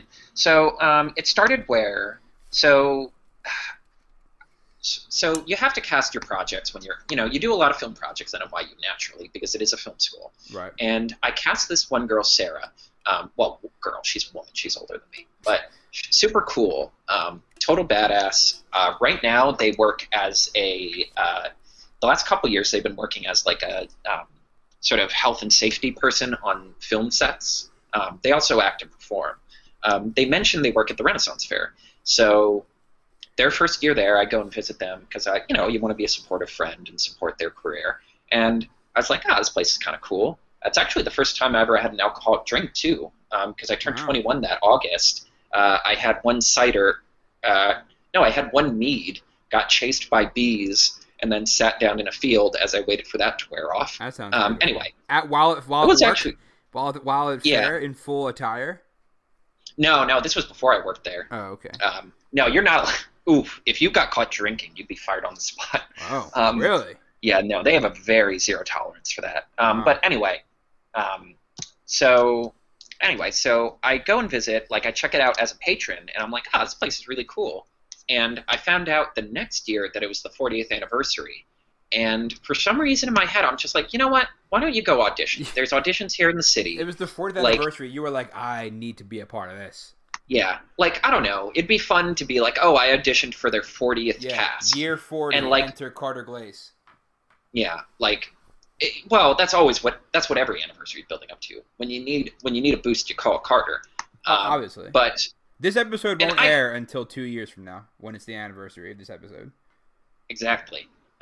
But yeah, it was funny because I was like, they're not going to actually cast me. Like, I have very little acting experience. I don't even have a professional headshot. So I go in, I do like a monologue from a video game, and like you could tell. What was your monologue? Oh, it was something from BioShock. I don't know if you've ever. You auditioned with the line from BioShock to a Renaissance Fair? Yeah, well, I didn't. I don't know because it was things? dramatic. Yeah, but they were just like, bring any monologue, and I'm like, well, I don't have a monologue prepared, but I remember this bit. From I just picture Michael Scott from The Office doing the. Honestly, it was only slightly better than that. It was only slightly better than that, but if only because I didn't have multiple acts I had to get through. But yeah, and like you could tell a couple of the directors were like, all right, well, that was fine. Good luck with whatever you do. Yeah. But this one director, Tiza, like held up the card to move me on to the next day of auditions. Wow. And I was like, And now you're like, what the fuck do I do now? I really was like that because it was also like, I'm like, I can't even do every weekend. And the second day she took me aside and she's like, hey, you mentioned you do stage managing work. I need a stage manager for I like run a show on the fairgrounds called Chit Chat. I need someone to stage manage it, help me keep track of everything, help me organize it, keep track of the cast. And I was like, I don't know. I can't really do all the weekends. And she's like, you can get an understudy. And then I'm like, well, I might as well give it a go. And, for the first couple weeks, I'll be honest, I was like, I don't get this. This is weird. I'm not clicking. I'm not built for this. And then at some point, something triggers in your head where you just kind of like embrace the vibe and the energy and the flow. And I just realized it was this incredible creative experience where it's like, it was pushing me to act in ways I never had to act before. It was pushing me to like do improv because it's mostly improv, honestly, in ways I never did before. Well, are you walking around interacting with people while you're there, or are you strictly like, this is my show time, and then no one else sees me? No. So, like, how it's kind of organized is there's a lot of different groups. So there's the Robin Hood Band who will go, they have like 4 or 5 marquee events throughout the day where they'll do like sword fights or they'll do meet and greets, and then otherwise they'll walk around and like interact with people. The Sheriff's Guard, like the Sheriff of Nottingham, is the same way. Then there's the Pirates who have their own little alcove. They mostly hang around there and do stuff, but occasionally they'll pop around other parts of the fair to like interact with guests. And I was a part of the Villagers, and the Villagers are kind of like, that is like the bulk of who you meet during a Ren Fair, because their job is largely to interact with guests, to go around from corner to corner to like do funny stuff, do bits, talk to people, help people if they need directions. And doing chit chat was like a bonus thing on top of that. So I did a little bit of that, and then I got sucked into this thing called, first, chit chat it was like a 30-minute musical comedy show. The premise was Tiza is the mayor of the Renaissance Fair. Like, her character, it's like, oh, this like little shire in Renaissance England, I am in charge of it. Like, this is my domain. Gotcha. And the mayor puts on a musical comedy show where she like interviews. It's literally like a talk show where she's like, oh, I'll bring in interesting people from around the shire and talk to them. It's completely scripted, and it has all of these musical breaks where the premise is, God, it's such a weird show to explain, and I had to do a lot of marketing for it. But basically, it's a musical comedy show where the gimmick is we take modern songs and reimagine them in Renaissance vibes. That sounds like fun. Oh yeah, it's a blast. I'm mad I never went. Yeah, if it's ever a thing again and you ever work it again, I'm going to go. I should send you guys, because there are recordings of it online. I should probably post last season. Those should be accessible. Yes. But yeah, so for example, last year it was Livin' La Vida Loca, but instead it was, I don't think she titled them, but I called it Livin' La Vida Tybalt. And the gimmick was just like, we're interviewing Tybalt from Romeo and Juliet because we need his side of the story. And then it went into a musical break of Livin' La Vida Loca, but with lyrics changed. Our theme song was Finesse from Bruno Mars, but we changed the lyrics to be about Tiza. Last year was particularly great because we had a whole house band. We had a ukulele, a guitar, and 2 different percussion people. So the sound was phenomenal. So honestly, that would take up most of my day. That would be like... So are you singing in this? Yes. For the first 2 years, I was a background singer and dancer, just, filling out the ranks. Beautiful. And whenever there would be a physical comedy bit, I would usually participate in those. Of course. And then I got kind of bumped up to the big leagues my 3rd year. So, yeah, the first 2 years I was a villager. I ended up having to do a lot of work with this group called the Boffers. It was like this little ring in the middle of the fair where kids could pay $5 to learn how to use foam swords. That's fun. Yeah, it was fun, but it was like a lot of work. And like, as someone who likes to move around a lot and do a lot, it was kind of tough for me to like get locked down there. Yeah. And even the director of it was like, this might not be the best fit for you. And I'm like, I agree completely. So then my 3rd year, I became Tiza's son. So the gimmick, Tiza, yeah, because Tiza likes to have someone on hand because, she, as the mayor of the Shire, she's pretty busy. Like, she has to look over the joust. She has to look over all the different, like, a lot of things to go big over. Sword fight stuff. Yeah, she has to meet the queen make sure when she comes to visit. Swords properly. Yeah, and yeah, she has to interact with all the different people of the fair to make, it's politics. To keep appearances. It's politics. Yeah, it's politics. Yeah, it's politics. Kissing baseballs, throwing babies, that sort of thing. There you go. So she likes to have someone on hand as like her official assistant, and she was like, Carter, you basically do this already. Why don't we make you my like in-universe son? So the gimmick was I was her long-lost son who got abducted during a Spanish coup, finally returned to the Shire. And so, yeah, I was a lead in one of the songs. I got to do a lot of different like bits during the show. That sounds so fun. And yeah, And then like basically my third year, which was my favorite, was like I would literally just follow Tiza around throughout the day. We would talk, we would shoot the breeze, we would interact with guests whenever they would be like, "Oh, can we get a picture with you?" or ask us stuff. I would be her right hand man during like all the different events. It was really fun during sort of the big final event of the day is a huge sword fight between Robin Hood and the Sheriff of Nottingham, and us just interacting with each other as we like watch in suspense. That was really fun. Sometimes I'd have to hold an umbrella for her if it rained. But yeah, it ended up being this. The Renaissance Fair ended up being this like shockingly. What started as literally like, oh God, how did I get sucked into this? Ended up being this incredibly creatively rewarding experience. Well, it was like you made like it was like another world that you would literally just step into it and you'd be like, okay, that's goodbye, 21st century. Yeah, I mean I think that's definitely a part of the charm. It's like it's a completely different energy from everything else I was doing at the time. Yeah. It was, as someone who likes just being performative and verbose, it was fun to just like completely transform myself. And like I found a community there, you know? That's something that's been talked about a lot with the Renaissance Fair. It's just you end up finding like a lot of people who come from a lot of different places and have a lot of different reasons for how they ended up there. And yet, despite all of that, they form this weird little like family of people who encourage each other and try to bring the best out of each other. That's so beautiful. I mean, it's literally the friggin' Creed Bratton line from The Office where it's like, you know, against all odds, human beings have this weird ability to come together and form a family against, you know, so everyone even when that doesn't make sense. Who went on their second grade field trip to the Renaissance Fair had no idea the impacts that were made around them. And you all should have paid close attention. First graders, second graders, whatever grade I said. Yeah. And I don't know. It was also just nice because, like at the end of the day, we would all hang out by a campfire and, like, talk about the day and, like, eat dinner together. You know, it's just a nice community. Yeah, and as nice as it was to not – well, I was going to say it was nice to have weekends in the summer this year, but I wasn't going anywhere. Right. But at least you could sleep in. Like, yeah, I mean, that's true. It's nice just, like, not doing things sometimes. Yeah. Like, whenever I have 2 months where I have, like, every weekend I have something going on, that the Saturday that I'm finally off, it's like, wow, I can't wait to do nothing today. Yeah, picture that from July to October. Right. Wow. The October ones were nice, though. It has a nice autumn crisp. But yeah, it was the Renaissance Fair.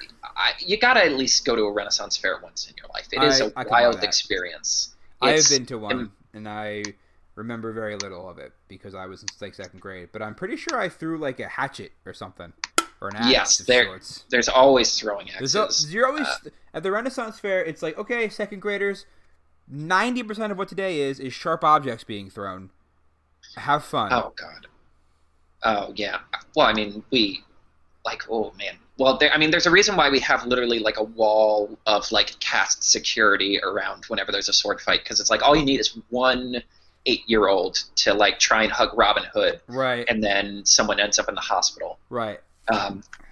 But yeah, oh man, and it was also nice because when the Renaissance Fair ended last year, I finally went to the PA Renaissance Fair, which is right near Hershey Park, and it was so fun. Like, I don't know, it was so fun seeing, like, being on the other end of the stick again. And being like a customer, but also having the knowledge of what is happening. Yeah, where I'm like looking at it and I'm like, oh, I know how that sausage got made and how that sausage got made. And then I saw the mayor of their Renaissance Fair, and I'm almost like, are you in the market for a large adult son? I'm immensely qualified. Yeah, I have references. You could quite literally play an estranged son from a different town because that would still fit. They could all be canon. I'll just hop from Renaissance Fair to Renaissance Fair in character. The Renaissance Fair thematic theatrical universe, I mean. Yeah, like, I just go from fair to fair. Like, are you my mom? Who's the mayor? Because I am a son. Yeah, I am a large adult son in need of like a parental figure.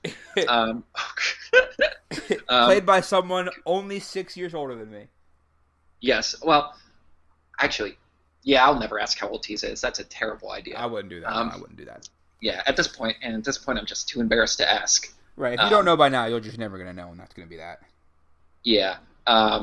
But yeah, there was that energy where I'm just like, oh, I could be yeah, I'll just be the large adult son. And there are people who literally go from Renaissance Fair to Renaissance Fair. That's, their lives. I can imagine. They work at different fairs. And, well, not even just like performers, but also like shopkeepers and stuff. Like, the thing about the New York Renaissance Fair is none of the buildings, or almost none of the buildings, are actually owned by the Renaissance. Well, like all of the shops. Well, where does it take place? Like rented. in a field somewhere? Is there even? How do I describe it? So Tuxedo Park is sort of Catskills adjacent. It is technically a part of the Appalachian Trail. Like it's right south of like the part where it picks up in New York. So you're not like in any sort of city. No, Tuxedo is a really super small town. I actually work with a guy from there, weirdly enough. Yeah, it's gorgeous. It's a gorgeous area. Apparently, back in the day, it was where a lot of socialites from New York would come during their vacations pre-Depression. Is that why it was called Tuxedo? Because they were like, I wish I could say I know, but I do not. And yeah, it's a very mountainous area, and right in the middle of these mountains, there's just like they have this huge clearing. It's also right next to the Tuxedo Ski Resort that no longer exists, so it's just kind of this big area. And yeah, it's up there. There are all of these like buildings, and the company that owns the Renaissance Fair rents them out to different. Like it's literally like the shops. You might not know this if you just go to a Renaissance Fair for a day, but like a lot of the shops are owned kind of like those people's homes. Right. Like they buy the space, they build it up, they like maintain it. They have the shop on the bottom floor, but on the top floor they have like like their life. Yes, like beds, TVs, all that stuff. Yeah, and then when it's time for the season, then they'll pack up and go to the next fair, which usually means going south. Yeah, that's pretty cool. Yeah, it's an incredible life. I ended up getting pretty close with the people who own this like pewter store there, and I don't know, it's just interesting seeing like a life so different than yours. Right. You're living a life that is to portray a life. Well, that too. Yeah. Like, but that's the business, baby. That's show business. That's the business we call show. Yeah. Yeah, I don't know. I look forward to it coming back, and I will look forward to what going. The future will bring. Yeah, you guys gotta go. I would love come to. On. I can't believe we haven't, to be honest. I mean, it's a little roundabout to get there, but they have a bus that takes you from Port Authority. If you can stomach Port Authority for about 30 minutes, you'll have a good time. So, fast forward, you right now, I think in the general time period, you're writing scripts. You're working for production companies. Is that what I'm understanding? Yes. So I don't know. My film career has been pretty eclectic. A part of it is hold on. I'm actually going to grab a sip of water. Okay. Well, this would be a good time to say that I took a script writing class in college, and so I've written scripts. So I guess you could say we're the same. Exactly the same. You and I are not so different, Spider-Man. I actually do have scripts, and I always thought I should send these to Carter and see if these are worth going anywhere. Yeah, you should. Honestly, I just like reading stuff. Honestly, a big part of my career has been that, because for the longest time post-college, I worked with a company called Cinetic Media, where I was like a reader and just general assistant. Cinetic Media is a production company, so they represent directors, filmmakers, and screenwriters, and they are one of like the hundreds. At the very end of the credits, you'll just see all these different logos. Yep. Fuzzy door. They're one of like the hundreds of different companies you'll see who like put some amount of money into the production to get it made or to get it in theaters. So they could literally pay just enough to like have their logo in the end credits. I mean, the understanding when you negotiate these things is like your money is going to directly get us something, right? Whether it's to get on Netflix or to get in X amount of theaters. So, but yeah, basically. So if I donated money to a production, I could have Harper Media at the end credits. It would you'd have to have a lot of money. I have like a couple $100. Yeah, I could buy a shoelace on for a costume or something. Yeah, I don't think that's gonna cut it cheap. Nah, just you wait. But yeah, that was a fun experience, and a lot of my day would be, well, one part of the day would be like I would do tracking, which is literally like you go into all of the different like major publications, like the Hollywood Reporter, Deadline, Variety, and you would keep track of like all of the major announcements for upcoming projects. So you were literally keeping track of like who was making what, when, where, and how. Which for me, as someone who just likes being in the know and like being a like pool of information, was always exciting. True. That you do like breaking news to the group chat. Yes, like, oh, for God's sakes, like even yesterday I found out that Mahershala Ali was possibly in the running to play Joel in the HBO adaptation of Last of Us, and I was like, guys, you're never going to believe this. And then like an hour later when it turns out, they're like, oh, actually Pedro Pascal just took the role. I was like, guys, tables are flipped. Yeah, Mando. He's going to be a dad again, but in a much sadder production. Oh, yeah, there would be that, and then it would be like I would get sent, like filmmakers and writers would send us scripts and films looking for representation, and my job would literally be to sit down, go through them, write out this like huge like Word document just talking about how I felt about it, and basically that would help decide whether or not we would go forward with that project. All right, here's what you do. You read all the scripts and everything, and you say, listen, I know just a guy for this side part guy that has 2 lines. He has his own podcast. So you know. I mean, honestly, like, I don't care. I'll do nepotism. I don't care. World's crazy right now. Just do whatever you feel like. It's not what you know, it's who you know. So. Yes. But, yeah, it was, that was a really fun experience because, like I said, I just like seeing what other people are doing. Like, I like seeing how other people approach writing. I like seeing how other people approach film. That's, like, a way to take in, like, you know, different perspectives and apply them to yourself and, like, find your identity through pieces of other people's identities.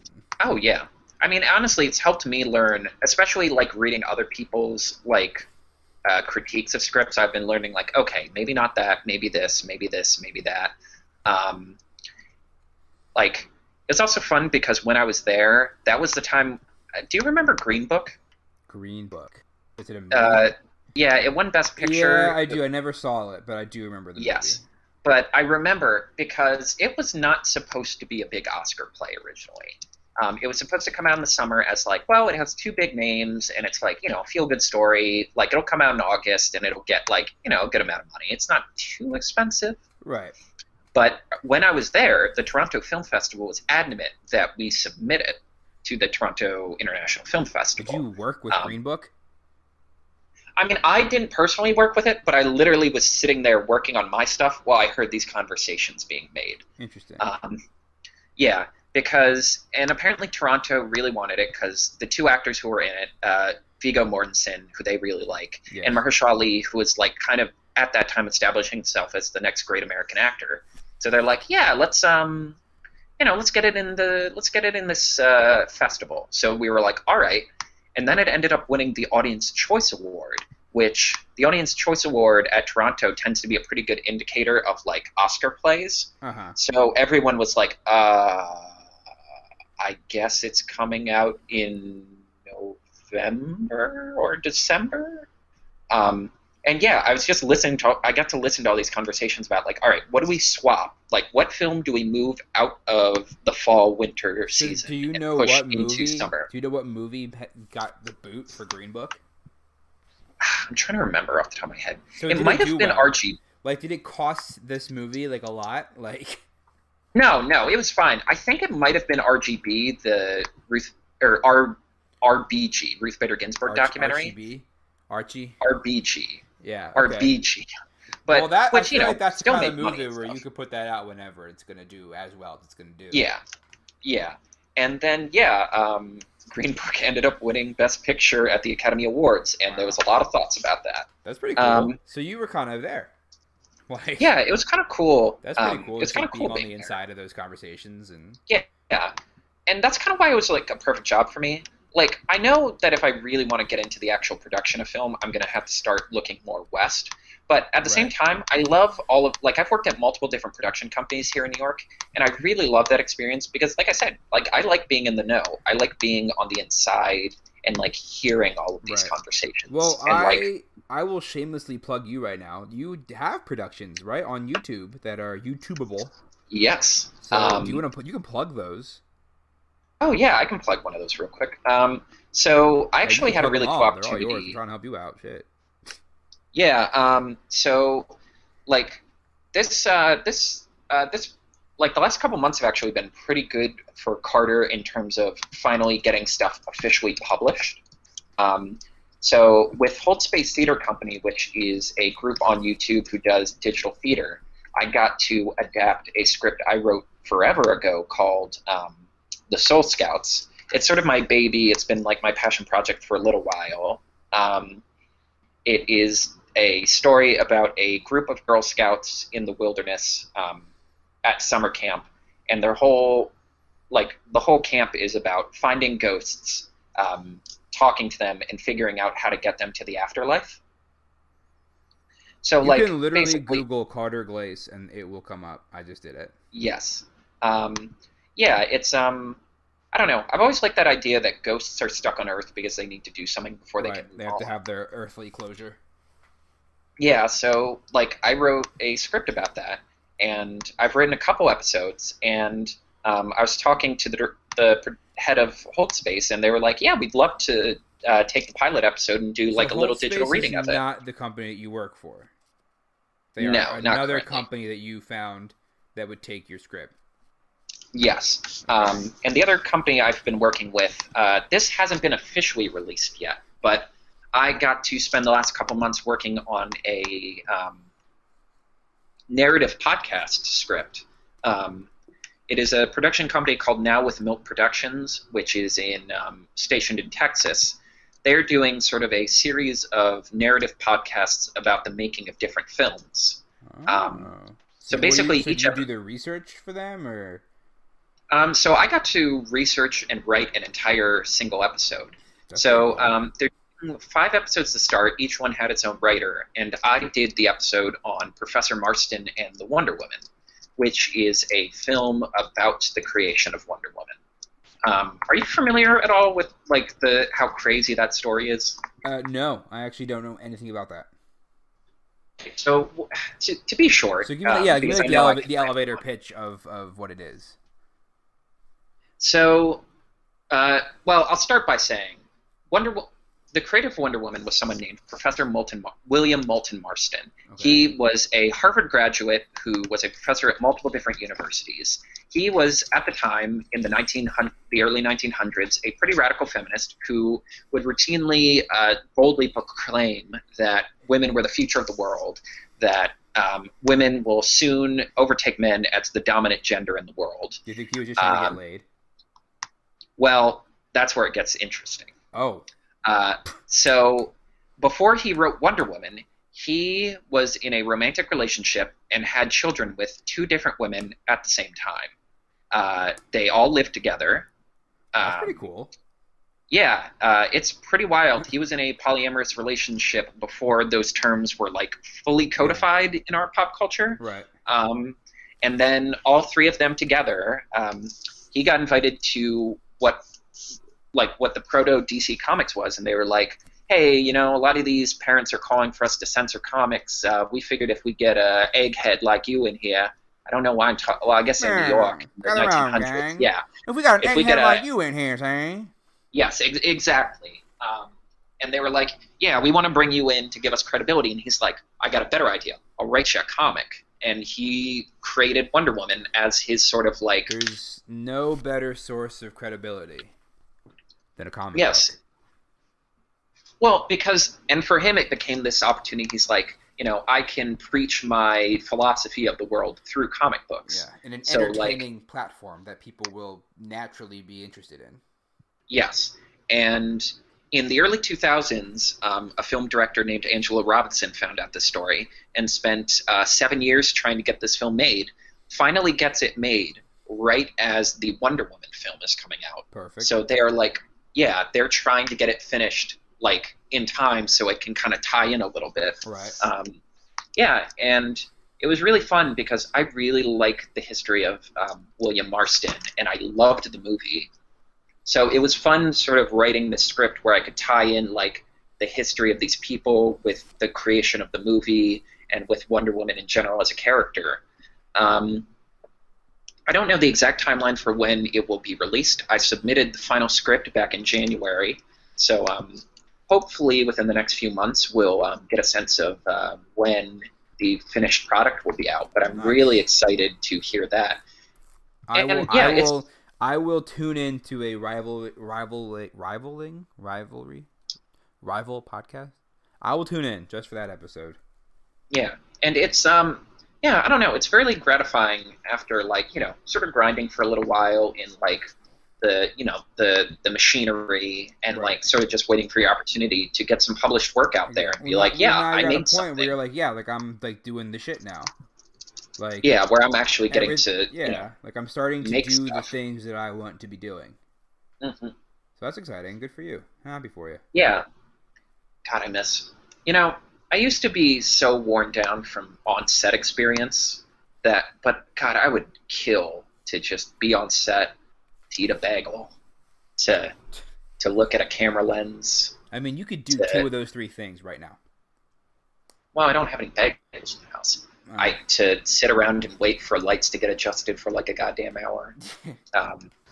But walking away from the set because someone didn't. Oh God, should I tell that story? You can tell whatever you want. This is your episode. There was a story. There was a time. It was like and like my late college and just post college, I was doing a lot of like just on set work, whatever work like felt just any opportunities because I'm like, I should get more set experience. I need it on the resume to get my career rolling. And I worked as an art director because for people who don't know what an art director is, the short version is they're in charge of everything on set that isn't the actors or the camera. Long version is basically like costumes, sets, props, colors. Like they're basically in charge of the environment. Gotcha.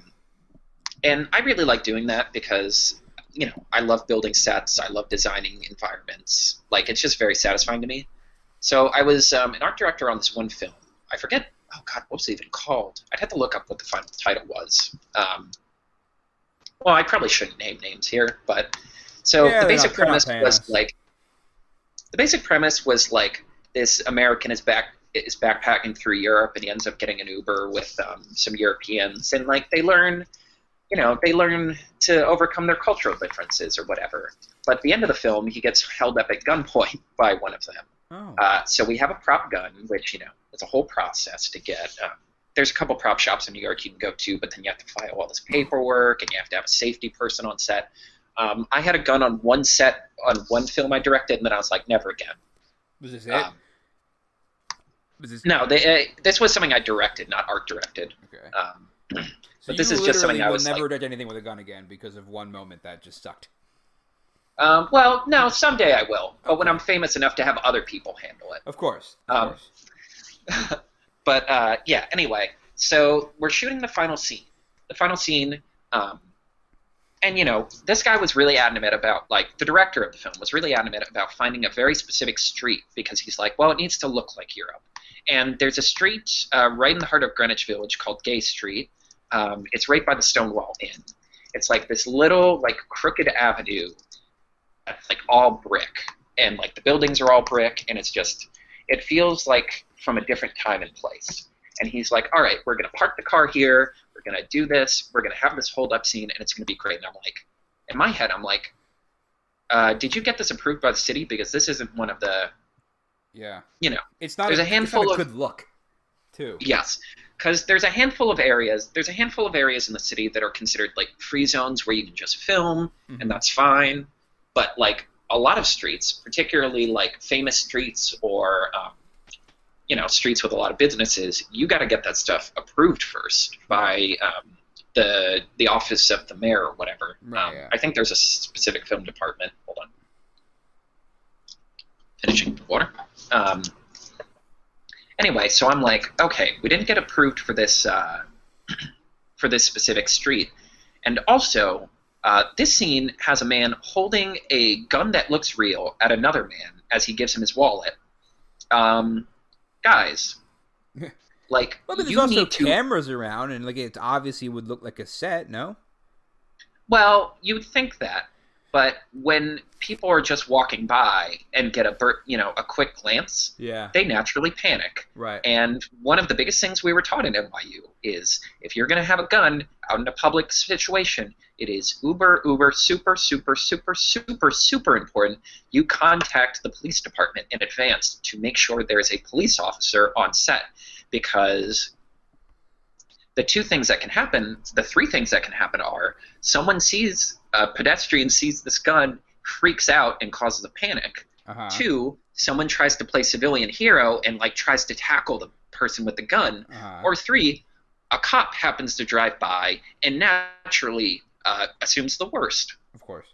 So when I found out that we weren't going to have a cop escort, I literally go, all right, I'm going to set up what I need to do, and then I need to make a phone call. And I literally just walked off set. I'm like, maybe this is irresponsible, but I don't want to be here when things pop off. So I literally just walked back to the nearest park and just hung out for a little while. I got lunch. And then I was like, I should probably see what ended up happening. And I go back, and a cop did show up and was just like, you have to shut this down. Thank God he didn't freak out or anything. But So someone did call the police. yes. Wow. That's Yeah. Yeah. I mean, I can laugh at it now because I'm like, Carter called. Oh, look who was right again. Right. Carter, the Cassandra of the Mississippi, of the East Coast. But yeah, it could have gotten really bad. Yeah. Yeah, God, I have all kinds of crazy set stories. I don't know. But I do miss it. I miss being on set. There is just... I love film because it is this weird middle ground between white collar and blue collar, because it is an art form. It is a creative field. And you do you're getting really heady about well, what is this character going through? How do we portray these ideas through the lens, and Yeah. how we design the set and the lighting. But at the same time, it's super duper blue collar in the sense of there's a lot of physical work to do on a set. You got to drag all these lights around. You got to wear gloves because you're dealing with 100-degree bulbs. You're dragging sandbags everywhere to stabilize things. You're putting stuff on boxes to elevate it. You're carrying all this equipment around. You're building sets with your bare hands. And then when you're on set and you're running, and then solving problems on set is always I think I described it as blue collar solutions to white collar problems. Where you're all right, how do we portray this idea? Well, what if we build this, or we build this, or we move this light? Yeah. And there's just something really gratifying about that sort of harmony. Well, I did stage crew in high school for a couple years, so I guess you could say the same amount of experience. Oh, yes. I actually played the role of the giant chair in Barnum and Bailey. Oh, you were a part of Barnum? I was a part of Barnum. It was a lot of fun. Oh my God! Were you a part of Barnum? That was my first acting experience. Wow. So I crewed the stage that you were on. Do you remember this giant chair so that the guy could look little? Yeah, okay. I was behind the chair for the whole scene. I didn't know that. I had to roll out the chair, so I had these black gloves so you couldn't see my fingers because the chair was black. Or right. And first they made these giant elephant legs, and those stupid elephant I instantly knew I don't want to be an elephant leg. It's too much choreography for me to get this right. We never synced it right. I don't even. Yeah, you had the right instinct. They might have botched the whole. They might have cut the whole thing. I don't even remember if the elephants made the. No, they capped it. It just wasn't synced up correctly. It didn't. It wasn't great, and I knew right away. I'm not doing that. I'm going to be giant chair, and I actually had to stand in as an elephant leg for one rehearsal, or one thing, whatever. And the director, I was off a little bit, and the director like yelled at me and like reamed me out, and I'm like, listen, man, I'm the chair, okay? Hey man, I'm just straight vibing here. Yeah, and then I had for one rehearsal, I didn't have the black gloves, and he was like, "You there behind the chair," and I was like, "Yeah," and he's like, "You need gloves." I'm like, "Okay, I'm gonna have them." Like, I'm sorry.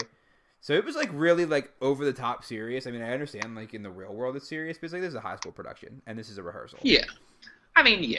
But yeah, and it's so like whatever level you're at, you want to take it seriously, but it's also like, hey man, like it is, you know, these are kids. Right. So I was behind the chair the whole time. I had to wheel him out, and then I had to stand behind this chair during the whole scene, and then I had to wheel him off stage. It was really nerve-wracking, actually. But it was fun. I loved it. I loved it. Well, that's what really got me into theater, because like after I got into NYU, I really started to appreciate how much I loved theater. Like film is what I studied, but I also took a lot of classes on theater just because I really started to appreciate like a lot of my like favorite stuff. Like a lot of what I like to do with storytelling can also be done in theater. Mm-hmm. Broadway is honestly, well, before the pandemic, I guess, was like honestly my biggest hobby in college. Well, one of my biggest hobbies, where I would just like save whatever money I could and like hang out by the theater at like 8 a.m. to get cheap tickets.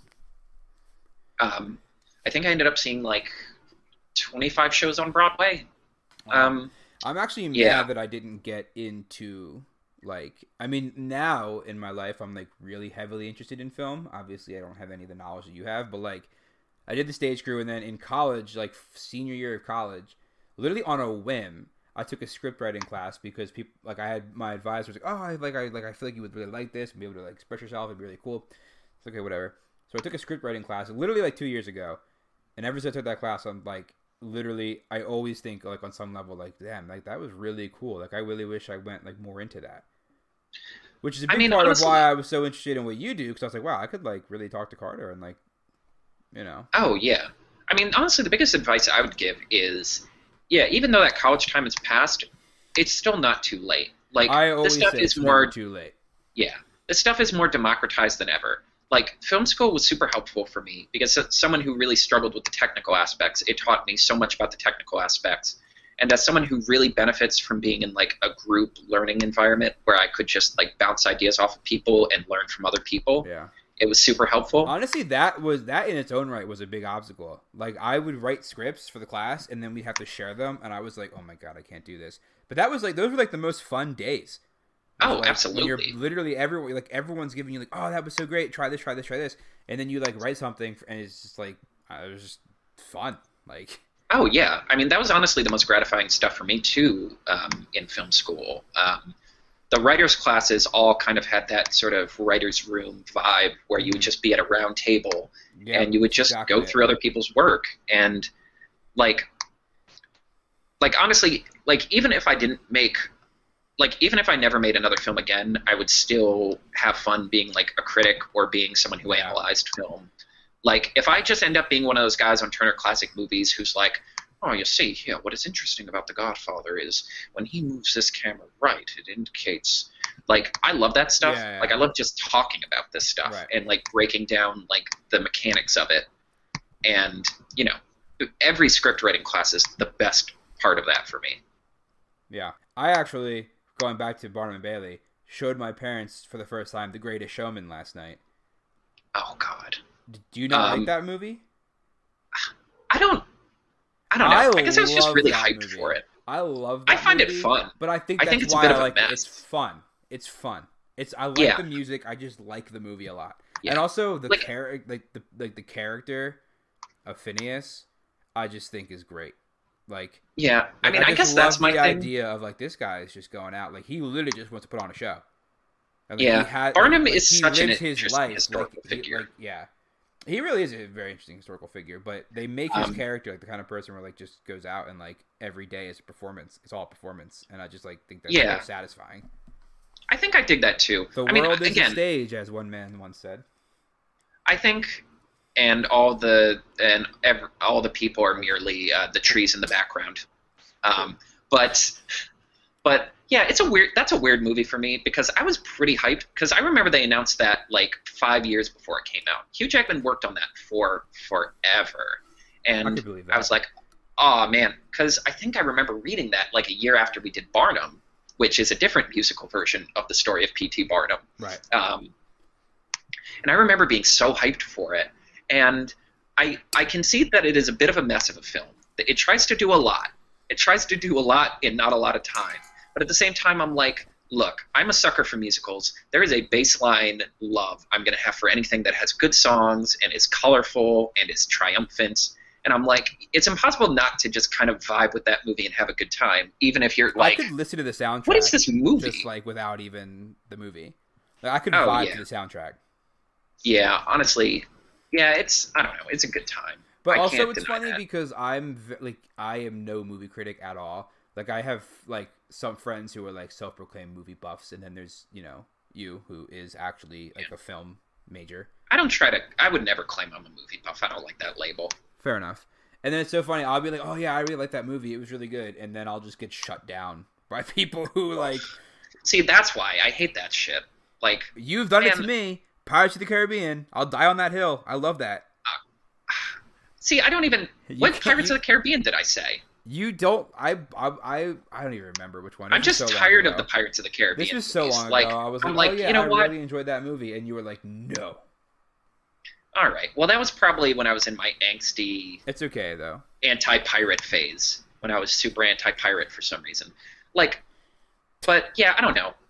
Like, I think it also helps. Like, post Last Jedi, I just try to be a lot more chill about movies because True. I the feel whole like that discourse broke a lot around of that people. was so exhausting. Yeah, that really did just break my brain. Yeah. Where I'm like, I'm tired of like, which is a shame because I adore that movie. I think it's my favorite Star Wars movie. But the people who didn't like it just ruined discourse for me. Where I'm just like, I can't. And it's gotten worse during the pandemic. Well, like Star literally Wars every. became fan service. I mean, it Yeah. became I mean- callbacks and Yeah, I mean, Star Wars is the worst version of it, where it's like, just yeah. people are incapable of not being toxic But about I'm the it kind anymore. of person where it's like, I just enjoy the ride, man. I just like the story. Yeah. Like, Yeah.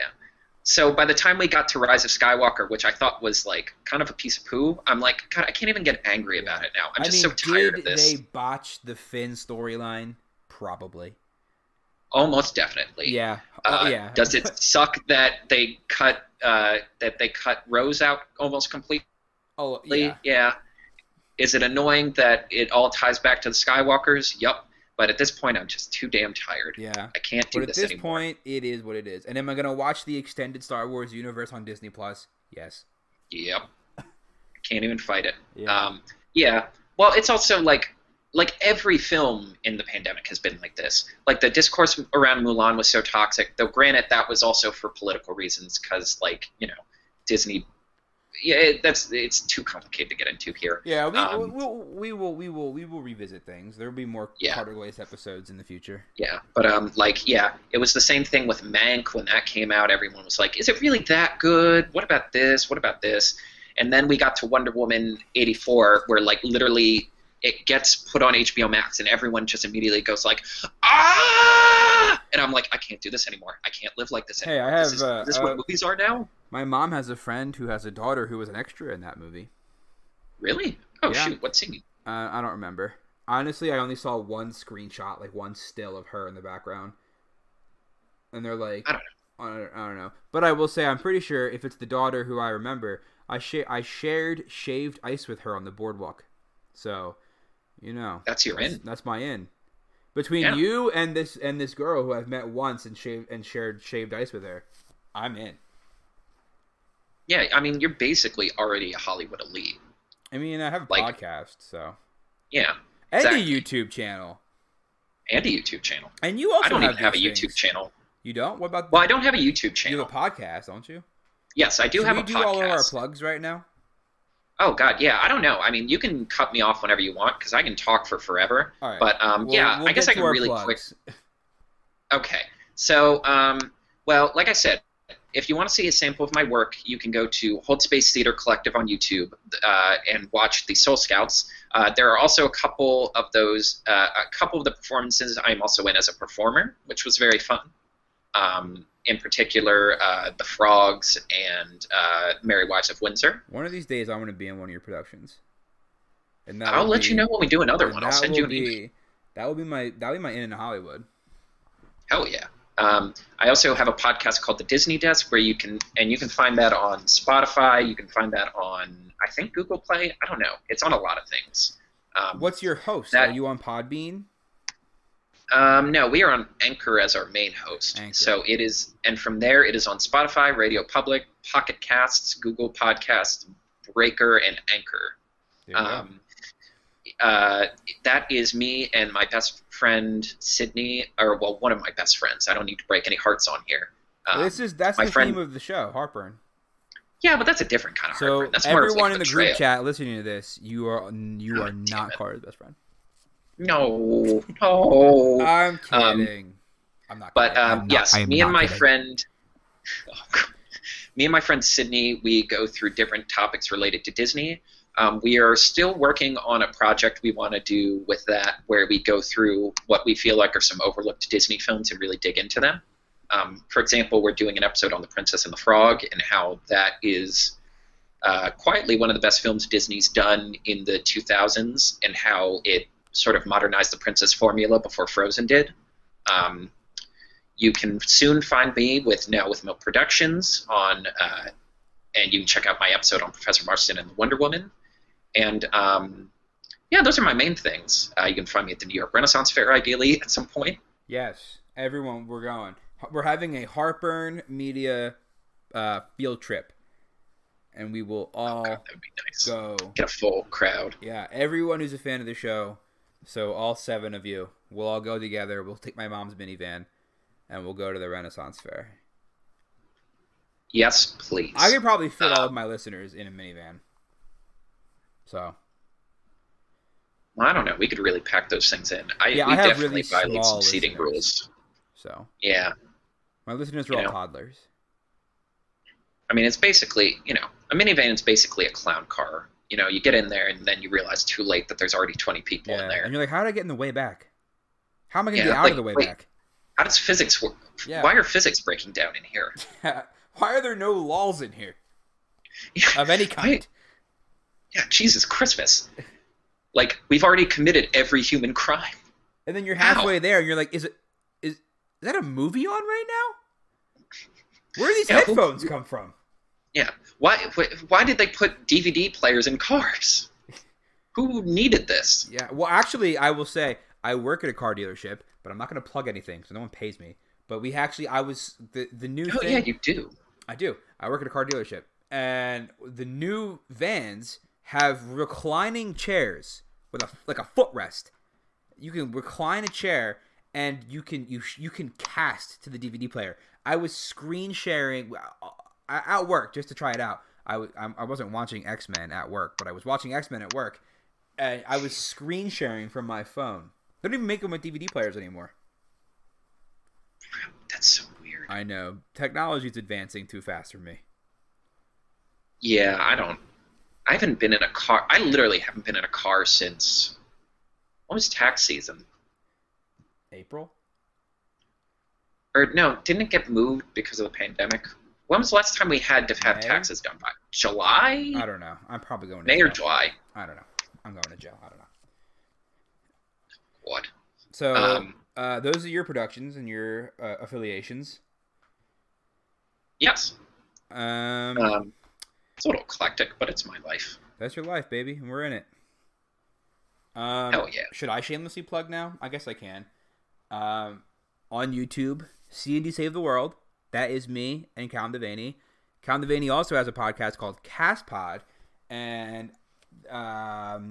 crap, I should know more about this, but they just today got on some radio thing. I need to look this up. I'm sorry, Callum.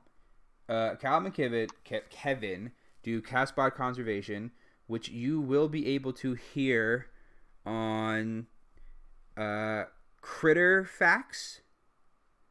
Critter Facts, I think it's a website. You will be able to hear episodes of their show. He was talking about that. Right. You'll be able to hear episodes of their show, Cast Pod Conservation, which talks about exactly that. Cast pods. And also conservation. And Dilex4 is Dan, and he also is my editor. He's gonna edit this for us. And he's a streamer on Twitch at Dilex4, so check him out. And Ballyache is Kevin, and Callum rebranded. What is Callum now? Oh, I don't even Calamander. I think. Yeah, I can't keep track. I don't know. Check them all out on Twitch. Social media, Twitter, Heartburncast, Instagram, Heartburn Podcast. I'll have links to all things there. Yeah, sounds good. Yeah, I think that's it. I think I covered everything. Yeah. So yeah, this has been very intriguing. I'm glad you took this journey with me. Oh, it was. I'm glad we've begun this. It's true. This was heavily recommended, demanded, anxiously anticipated in the group chats. I mean, I guess I don't know if it's just they wanted to hear me vent about my girlfriend problems, if it was I think they wanted they you knew to I could come film on. a podcast episode. I think they wanted you to come on so this could be like your outlet, your release valve, so that way you don't need to bring it up in the chat anymore. Like none of this has to enter their world anymore. Well, that's only going to embolden me, so they're just damn wrong. No, it's going to backfire completely. But I hope this lived up to their standards. And the I hope so. Public. I hope this is, There will be more because I feel like we only scratch the surface of your world. Oh, and yeah. So there will be future episodes. Like I said, I could talk for another 15 hours. So you pick another day, and I'll. Should we just knock them all out right now? I'll end this one, and then we'll make 12 more episodes real quick. Oh, I mean, hell yeah. I already have a list. I'll do a whole episode about chain restaurants and why they're interesting. Oh, we didn't even do that. Virtual concepts. I literally texted you, and I was like, hey, what are some talking points you want to hit? And I'm pretty sure the only specific thing was chain restaurants, and we didn't even talk about it. No, I had a whole list. It just wouldn't send. That's the only one that's sent. Yeah, I did get that one. I just wanted to complain about this new trend on DoorDash and Uber Eats of chain restaurants hiding the fact that they're chain restaurants by making sister locations. Like give an example without, I guess, naming names. Okay. Because we'll get sued. Yeah, I mean, I feel like this is too juicy to say for the end of the episode, but I'll throw it out for you. I'll give the audience something to think about as they leave. Something to come back for. Makes you think. So, I noticed all of these locations that I never knew what their like. I was like, oh, I've never heard of this place before, and then I would look up their address, and I would realize that it's just the location of a more standard chain restaurant. And what I discovered is during the pandemic, a lot of these companies. The sort of parent companies of all these chain restaurants are experimenting. Front as mom and pop shops. Kind of. That's they're these are virtual. It really feels like it shouldn't. That's worse. Their argument is that they're oh well they're just using our kitchens to specialize in specific things, and I'm like, yeah, but you also own that. It's not like you're renting out the space. You own this. Yeah. So it started with it's just wings, which is you can get curly fries, buffalo wings, and fried Oreos. Those are their only things. Basically, and just I looked wings. I mean, well, can't say they don't have a good name. And I discovered when I looked at the address that it's just a Chili's. And then I went down this rabbit hole. Don't shame Chili's, though. I love Chili's. I do love Chili's. Chili's is one of my favorite chain restaurants. They're on my list. Yeah, that and Red Robin are the two places I fully committed to spending $100 at in one sitting whenever this pandemic ends or when I get vaccinated. I will be there. Yeah, I fully intend to vomit. Conviction Chicken is another one. It is a chicken place that is actually a TGI Fridays. So funny.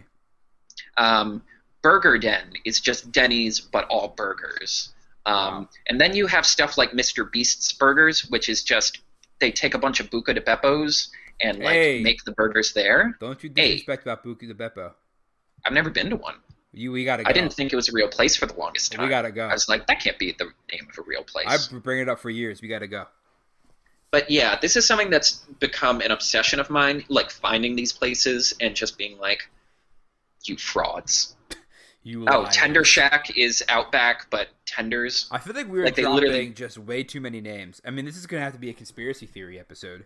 It is. This goes all the way to the top. We will have the conspiracy theory breakdown of this in a future episode. We have to. I will have to do a more in-depth Like I'll have charts and Yeah, accurate I will. maps. This time next week, we will be knee deep into the chain restaurant conspiracy. Yes, that's definitely like. Does Shane Dawson still do conspiracy theory videos? God, I don't know. I don't know. I, We have to beat him to this if he does. the one with a cat or something. I don't even know. I can't keep track of these people. I never knew who he was. I only really watched him for his conspiracy theory episodes, and then people were like, "Oh yeah, he's like this guy," and I'm like, "No, he just does conspiracy theories." Like the Chuck E. Cheese one, which I talked about in previous episodes. Oh yeah, well that's what, like, because Chuck E. Cheese does this too. Yeah, I wouldn't mind getting a Chuck E. Cheese pizza. I know the theories, but I miss it. God, I haven't been. God, I used to go to Chuck E. Cheese all the time. I just miss stuff. I just miss places. Yeah, I just miss like locations. neutral locations. Yeah, just like a location that isn't a basement or a bedroom or a bathroom or. I don't know why. Callum keeps inviting us all to his bathroom. That's weird, but yeah. It's just such a small space. I don't even know. And the worst part, I don't know why I keep showing up. No one else does. It's just me and him in his bathroom. It's really weird. But I wasn't gonna say anything, but if you were gonna bring it up first, I don't know if his bathroom light has a dimmer, but I feel like it's darker each time I go. Yeah, I know you like the guy, and like I don't want to make things awkward in the friend circle. Together, but I don't know. At some point, you gotta say something. I don't know if maybe this is it. If he's hearing this is it. Yeah. God, is this really the note we're going out on? This is the note we're going out on. That has been Harper in the podcast. You have been Carter Glaze. And thanks for joining us. Friends. Thank you so much for having me. This was actually really nice. Fun. And I like that you threw the actually in as if you thought it would not have been. I don't know. This was surprisingly enjoyable. I don't know. I was worried I was going to say something stupid or like fart too loudly. That's okay. That's what Dan's for. I don't know. He'll cut all that shit out. All right. Oh, God. Well, I hope you had fun, and I had fun, and thank you so much for coming on. And we will talk again. Great to be here. All right. Until next time.